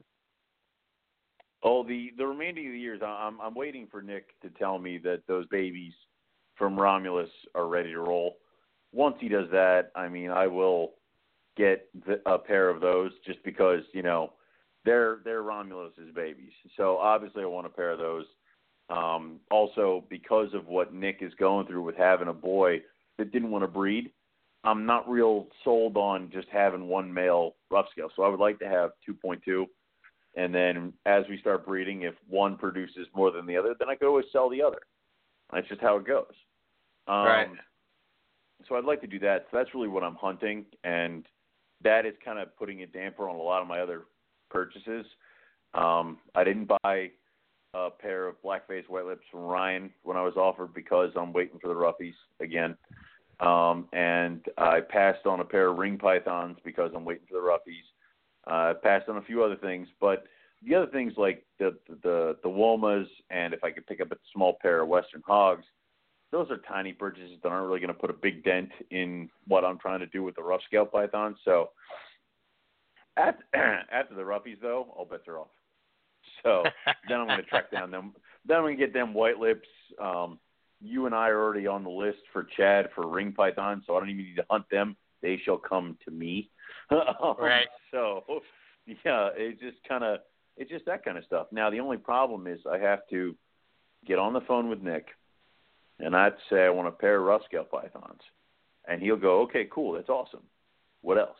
And then I have to try to say nothing else, Nick. And I have to try to Good luck. I have to try to stick to that. And I know he's going to say Brisbane's, and I know he's going to say Inlands. And if he says either one of those, I'm not going to be able to say, no, I'm good, fast enough. And he's going to, like, catch that, and then we're going to have a lengthy conversation about how I should get those. And I'm going to have to try to fight with my internal self that says, yeah, we should.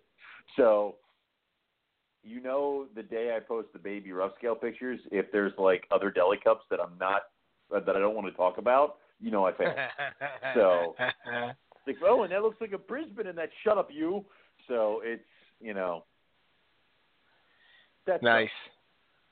Yeah, I am tempted by Brisbane, so dude, I really am. Yeah, they're pretty sweet. I can't believe you don't have them, being the coastal guy, but that's all right. I'll make some for you. I'm waiting for you, and now you're telling me I'm not going to breed next year. I'm not going to breed this year.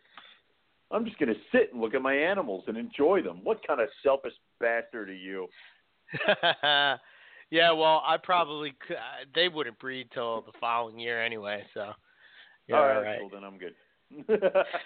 I'm waiting for the inlet. Dude, I told you, I'm just waiting for you to start, like, taking business away from Nick, because then I don't have to call Nick anymore. I just have to go over to your house with, like, a bin and be like, I'll take this one and this one and this one, and I'll send you, and I'll PayPal you later, and then I leave. I mean, I'm just waiting for that. Like, you know, that's what I want. Yeah. I don't know. I guess my thing that I want to add is well, imbricata, obviously. Well, yeah, but that's not going to happen. Nope. I don't know. I still have some on the list. Luckily, I worked out that deal with Matt, so I got the pair of Angolans done. You know, so that's pretty. Right. You did get your bumpy. I got the mail. Yeah, I got the mail. So I'm pretty happy with that. I don't know. I toyed with the idea of Timor pythons, but no, you leave that to me. Yeah, I'll do that. I'll suffer for us there. You know, eventually my goal is to get like I said, as many as I can, and I do need a female pygmy python, which, by the way, I got a picture of a pygmy python on eggs today that was just basically sitting in the hand. Yeah. Oh my Let me see if God. I can find it. I gotta. Yeah, please throw that up. And I'll share it in the palm of some dude's hand is the mother wrapped around the entire clutch. Yeah. And that is insane to me. My corn snakes aren't even that tiny. Yeah, so... God, are you sure you want to do pygmy pythons, dude? Can you imagine getting an entire rack full of baby pygmies eating? Like, you're like, here's your pinky foot. I mean, you got to sit there as this little thing eats pinky foot. Dude. Yeah, so I'll read off his message. I'd lose my mind. This guy, David Camarada, he's from Australia. He sends me a message. He's a huge fan of the show. You heard me talking about pygmy pythons and how small they are, and he sent me a picture of a 9-egg clutch. and this was in his hand. So it was like, oh shit, that's Holy small. crap! Yeah, that's insane. Which was pretty cool, but they're cool snakes, man. They Cool are. snakes I mean, for sure. I think they would be awesome to check out. But dude, I don't think I could put up with them. I want to say that Chris had this one viper, and they were tiny vipers. The point where he kept them in like mason jars, like glass mason jars and stuff like that, and he would literally feed them like a pinky foot, and then after a couple feedings, it was a pinky foot plus like the calf, and then like all this other stuff, and he would slowly get out. I think he got it finally to the point where they're eating like pinky heads, and he was like, "Oh man, they're getting huge." I'm like, "What the fuck?" I was losing my mind because they're that freaking tiny. I don't think I could take a baby that tiny. I would be so terrified I would break it just by looking at it. Yeah, you haven't seen my pygmy yet, so wait till you see it, man. I think one of the things that I'm enjoying in my collection in particular right now is the fact that I have a pygmy python and then have a retic, and when you look at it and you're like, well, this is the smallest snake and this is the largest python. It's just kind of crazy, you know what I mean? It's I don't know, it's kind of cool, but I don't know. We'll see what is next to add on to the list. Not any more berms. Don't worry. Not any more berms. I'll tell you what though, I was really Googling and over that I keep forgetting that thing that Matt has retic wise. The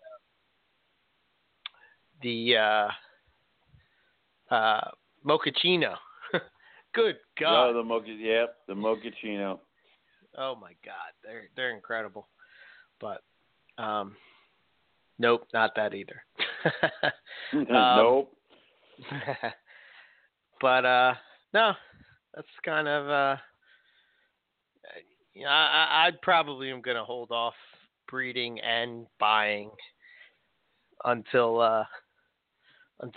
I get the place situated. But rough scales would be nice, I guess. Well, I'm saying this now. Like, I really shouldn't be buying anything. And I'm on King Snake right now, and there's a male Timor python. There are two people, Casey Lazick and some other guy, selling rough scale pythons. So they're all over the freaking place right now. Doug Smith has got roughies. And then there is one company, Underground, that's selling adult Cebu pythons. So right now I'm just going to click X. I need to go away. This needs to stop. I mean, Jesus effing Christ. Oh, God, I need you to take my wallet from me and keep it away from me until Tinley Park. For the love of Christ. Jesus. So I'm like, I need those. I need that. So.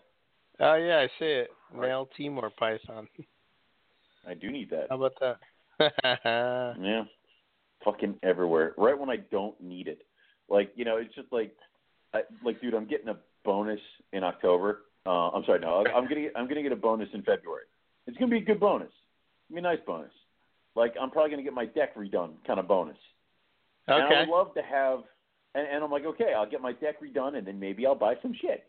So, it's like maybe I'll get, some crap. Of course, all these animals are here now when I'm like, I shouldn't be buying anything. Which, come February, I guarantee you, the only thing on that section, the King Snake, is going to be like, shit I don't want. It's like full of Angolan pythons or something like that. It's just going to be like, you bastards. It's like, I won't be able to find a Cebu python, and it's just going to be like that. I know it's going to be like that. Luckily, the other problem is when you get into reptiles enough and you get to be like us, you know the people to wait for. You know the people to talk to. It's like, and it comes down to, oh man, do you know where you can get Cebu pythons? Well, I don't really know where any right now, but I know where they're going to be coming from soon. Lawn. So it's like, and it's just like shit like that, where what used to be, man, I'm going to have to hold on to my money, and I'm going to have to wait and pray that these animals appear when I want them or need them. Now it's just like, I'm just going to wait for Lon to breed it. No, not that. I'm not going to. It takes all the fun out of the hunting. It's like, once Lon produces them, I'm going to give money to Lon, and Lon is going to give me Cebu pythons. Done. It's like, you remember, like, what was it, last year, how much I was all like, God damn it, like, I wish I could get some rhino rat steaks. There are like 4 people that I know that are producing rhino rat steaks right now, and it's like, shit. Crap, they're all here. I just need the money. It's like, eventually you get to that point just by knowing people and talking with people and getting hooked into the whole thing. I mean, Calypso, my Timor python, was a goddamn accident. I mean, KJ did that. So you just kind of get hooked into these things, and that's how you get into different projects. And that's why it's like having you nearby is extremely dangerous and bad for me, because it's like you're dealing with all these dwarf and pygmy pythons. Do I need to go buy Angolan pythons? Fuck no, because Eric has them and Matt has them. If I ever get the inkling to ever get a pair of Angolan pythons, I'll go to those guys. Right. That's just the way it goes. So just get that way just by figuring shit out. Go to the reptile show, kids. Make friends. It helps in the long run. Yeah, right. No doubt. Yeah,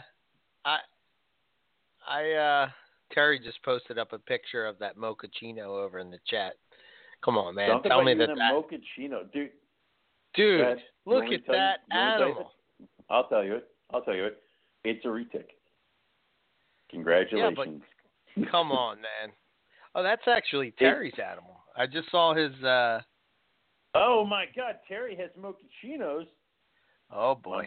What the hell is it again? Oh yeah, down. See, now Terry can annoy me with the roughies and the rhino rats, and then he can come at you with the mochachinos. Right. That's awesome. What was the one that Matt showed us, like the mochaccino tiger or something like that? I will admit they're pretty. I like the ones that Matt produced this year, the retics. That one with like the silverish kind of head and just a pretty much no pattern stripes. It's like, that is a killer looking animal. If only it didn't get that long. We're talking about well, I mean, we were talking about probably cage space dwarfs and super dwarfs. Probably, but again, we were talking about cage space and what I have in my room. I can't house a retic. I'd have to. You have any idea how much cage space I would lose by getting a cage big enough for a retic? Yeah, just put them in with your olive pythons. That's all. You can make mochaccino olives. Better. You'll be all right. That's not funny. It's not funny at all. Owen produced the first ever olive python retic hybrid, and he killed himself the next day. Oh man, could you imagine? You would be the talk of the town, dude.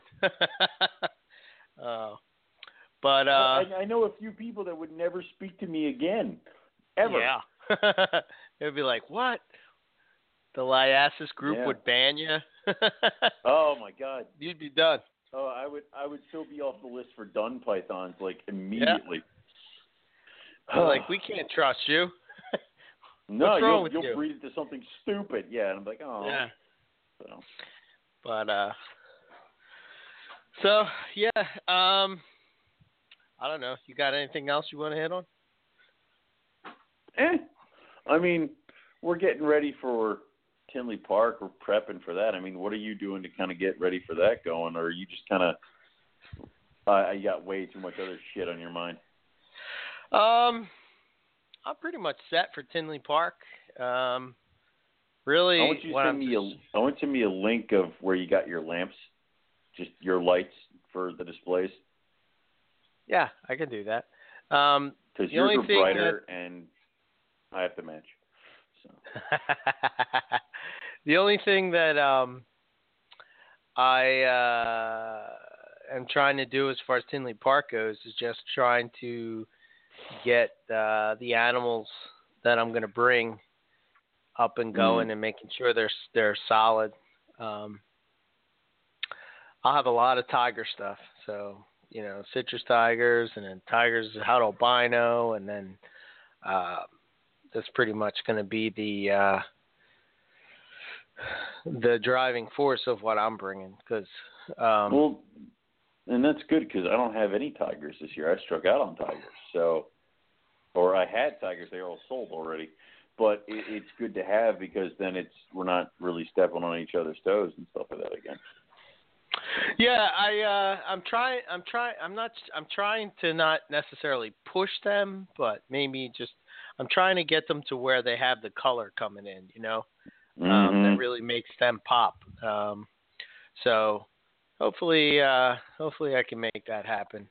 But it should be a good time. I'm looking forward to hanging out with the Bones guys and you guys, and I don't know who else is headed out, but it's always a good time.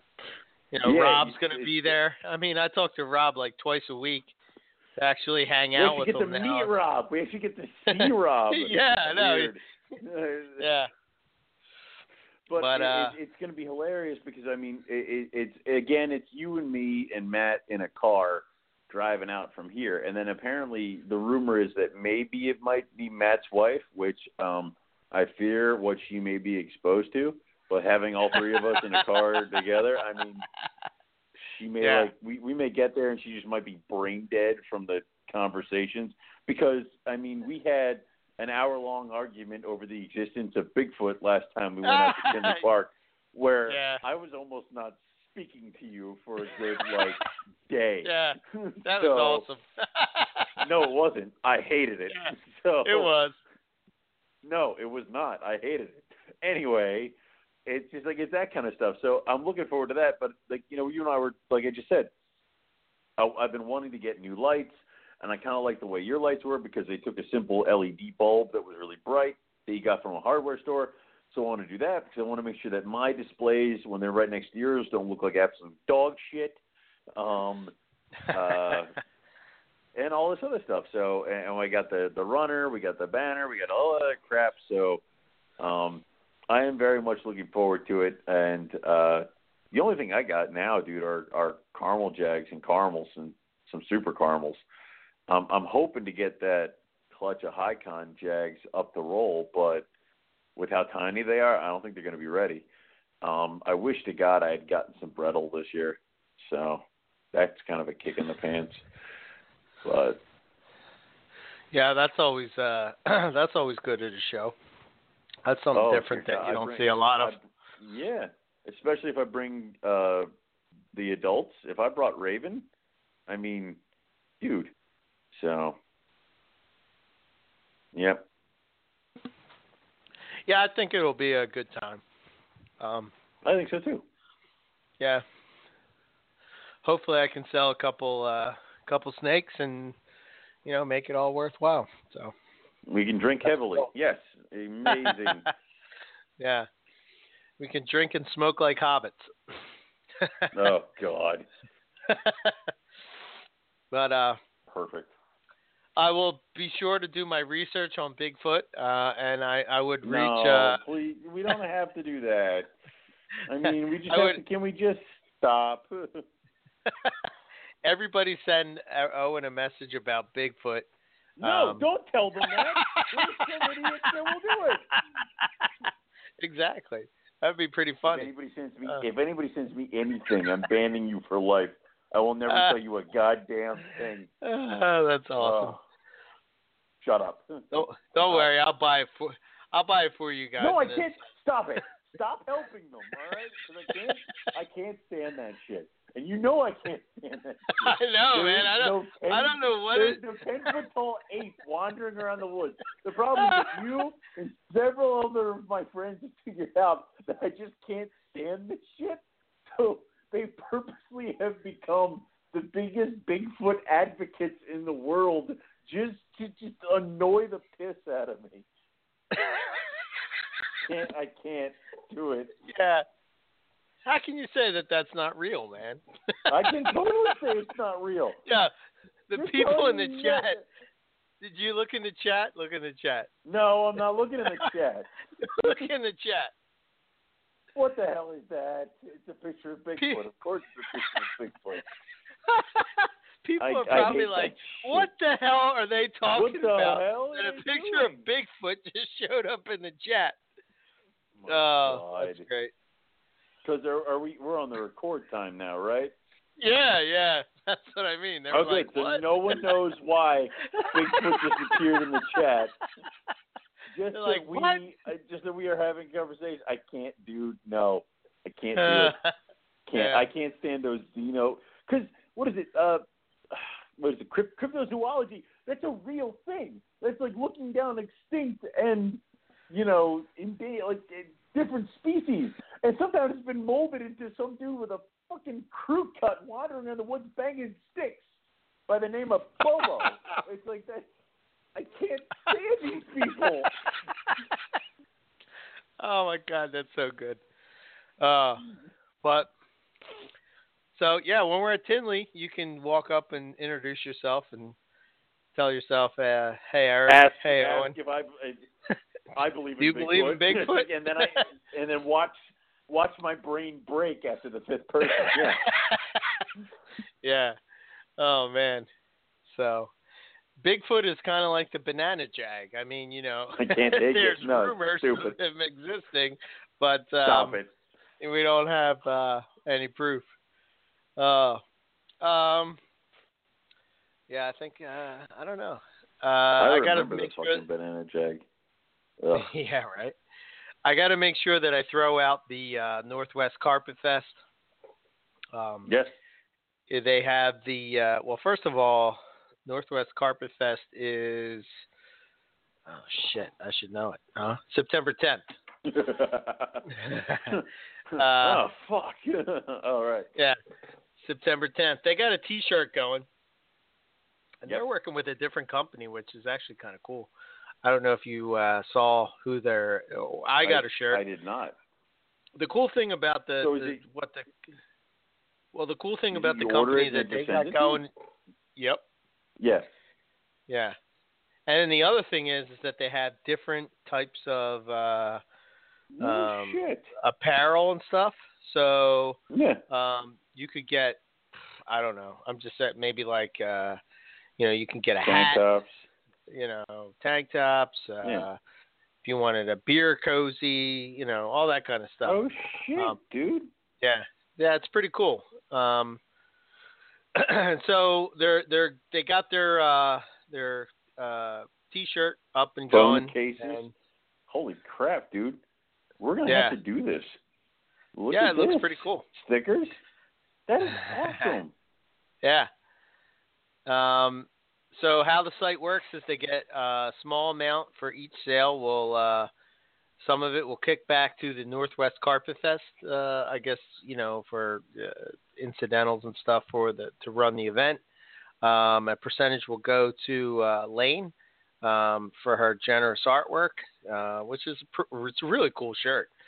And the rest will go to US Art. So there you go. And if you're out on the West Coast, be sure to you definitely want to go and check it out on September 10th. You can go to carpetfest.org. They have a Facebook page, the Northwest Carpet Fest. It's called The New One. It's their newer page. All these links should be not only on the website itself, the Carpet Fest website, but it should also be on the I think it's at the link isn't it pinned up to the top on Morelia Pick of the Week? I believe it is. Yeah. So go get a cool shirt. It's pretty awesome. Also Ari is he's running a shirt promotion too.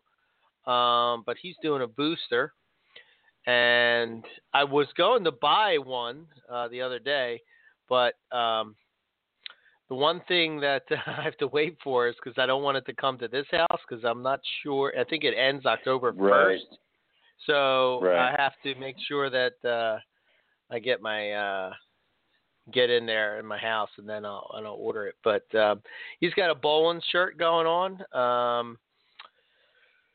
I'm trying to see if I can find it. I did see it somewhere, but I'm sure if you go over to the Bowens group, I'll share it over to the Facebook page, so you can get yourself one of those shirts as well.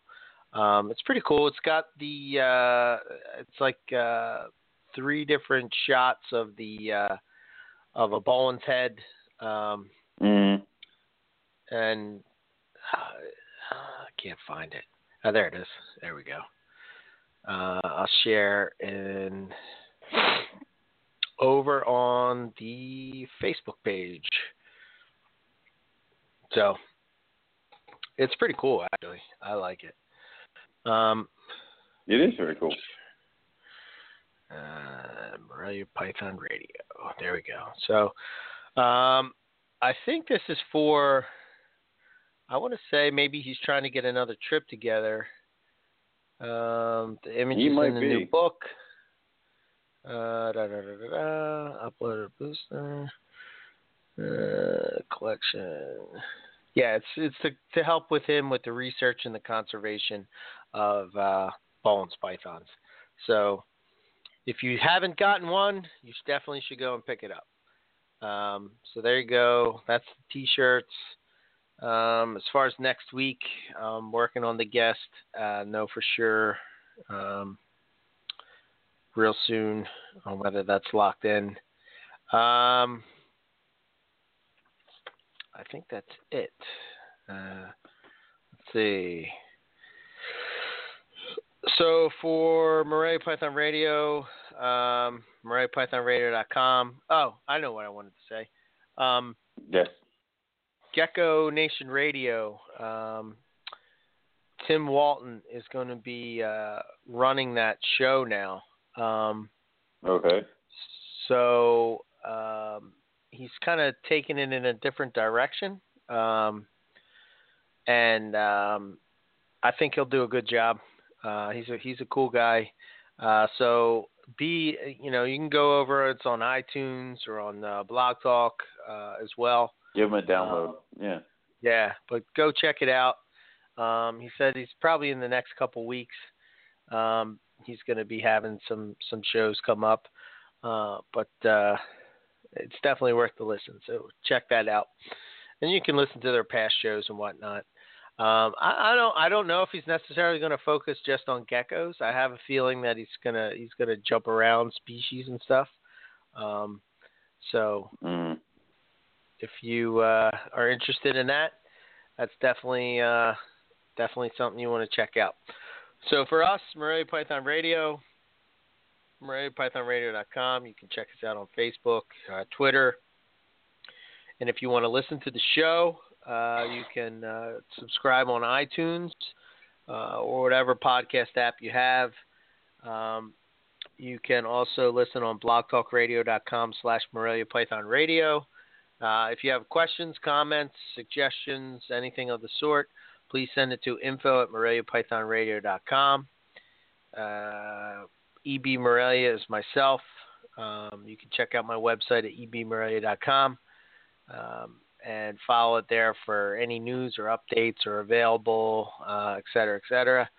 I have a Facebook page, EB Morelia, Twitter, Instagram, and if you want to send me an email to me personally, send it to eric@ebmorelia.com. And we hope to see you out at Tinley Park at the NARBC show. So if there's something that you're interested in that you may want me to bring, get in contact with me and we'll see if we can work it out and have it there for pickup. That's all I got. Cool. What I got, you can go to rogue-reptiles.com. You can also look up Rogue Reptiles on Facebook.com. We have a bunch of babies for sale right now on both those sites. We already have people buying animals and asking me to hold them until Tinley Park. That's totally fine. We just need payment first. You can also look for any kind of lineage information on our past babies on rogue-reptiles.com. Just click on the lineage tab, and it should give you printouts of every family tree that we have for a lot of our clutches. if your baby's clutch is not represented, just drop me an email. You can do that through the on the Snakes for Sale part of Rogue Reptiles, and drop me a line. Let me know which one you're looking for, and I'll be happy to give it to you. We're still updating a little bit for pictures of animals and stuff like that, so just bear with us. The next show I will be at is Tinley Park in Chicago, even though there will be somebody running my table at Hamburg on the same day. So I'm not sure how that's going to roll. So we'll see how that happens. We'll figure that out together.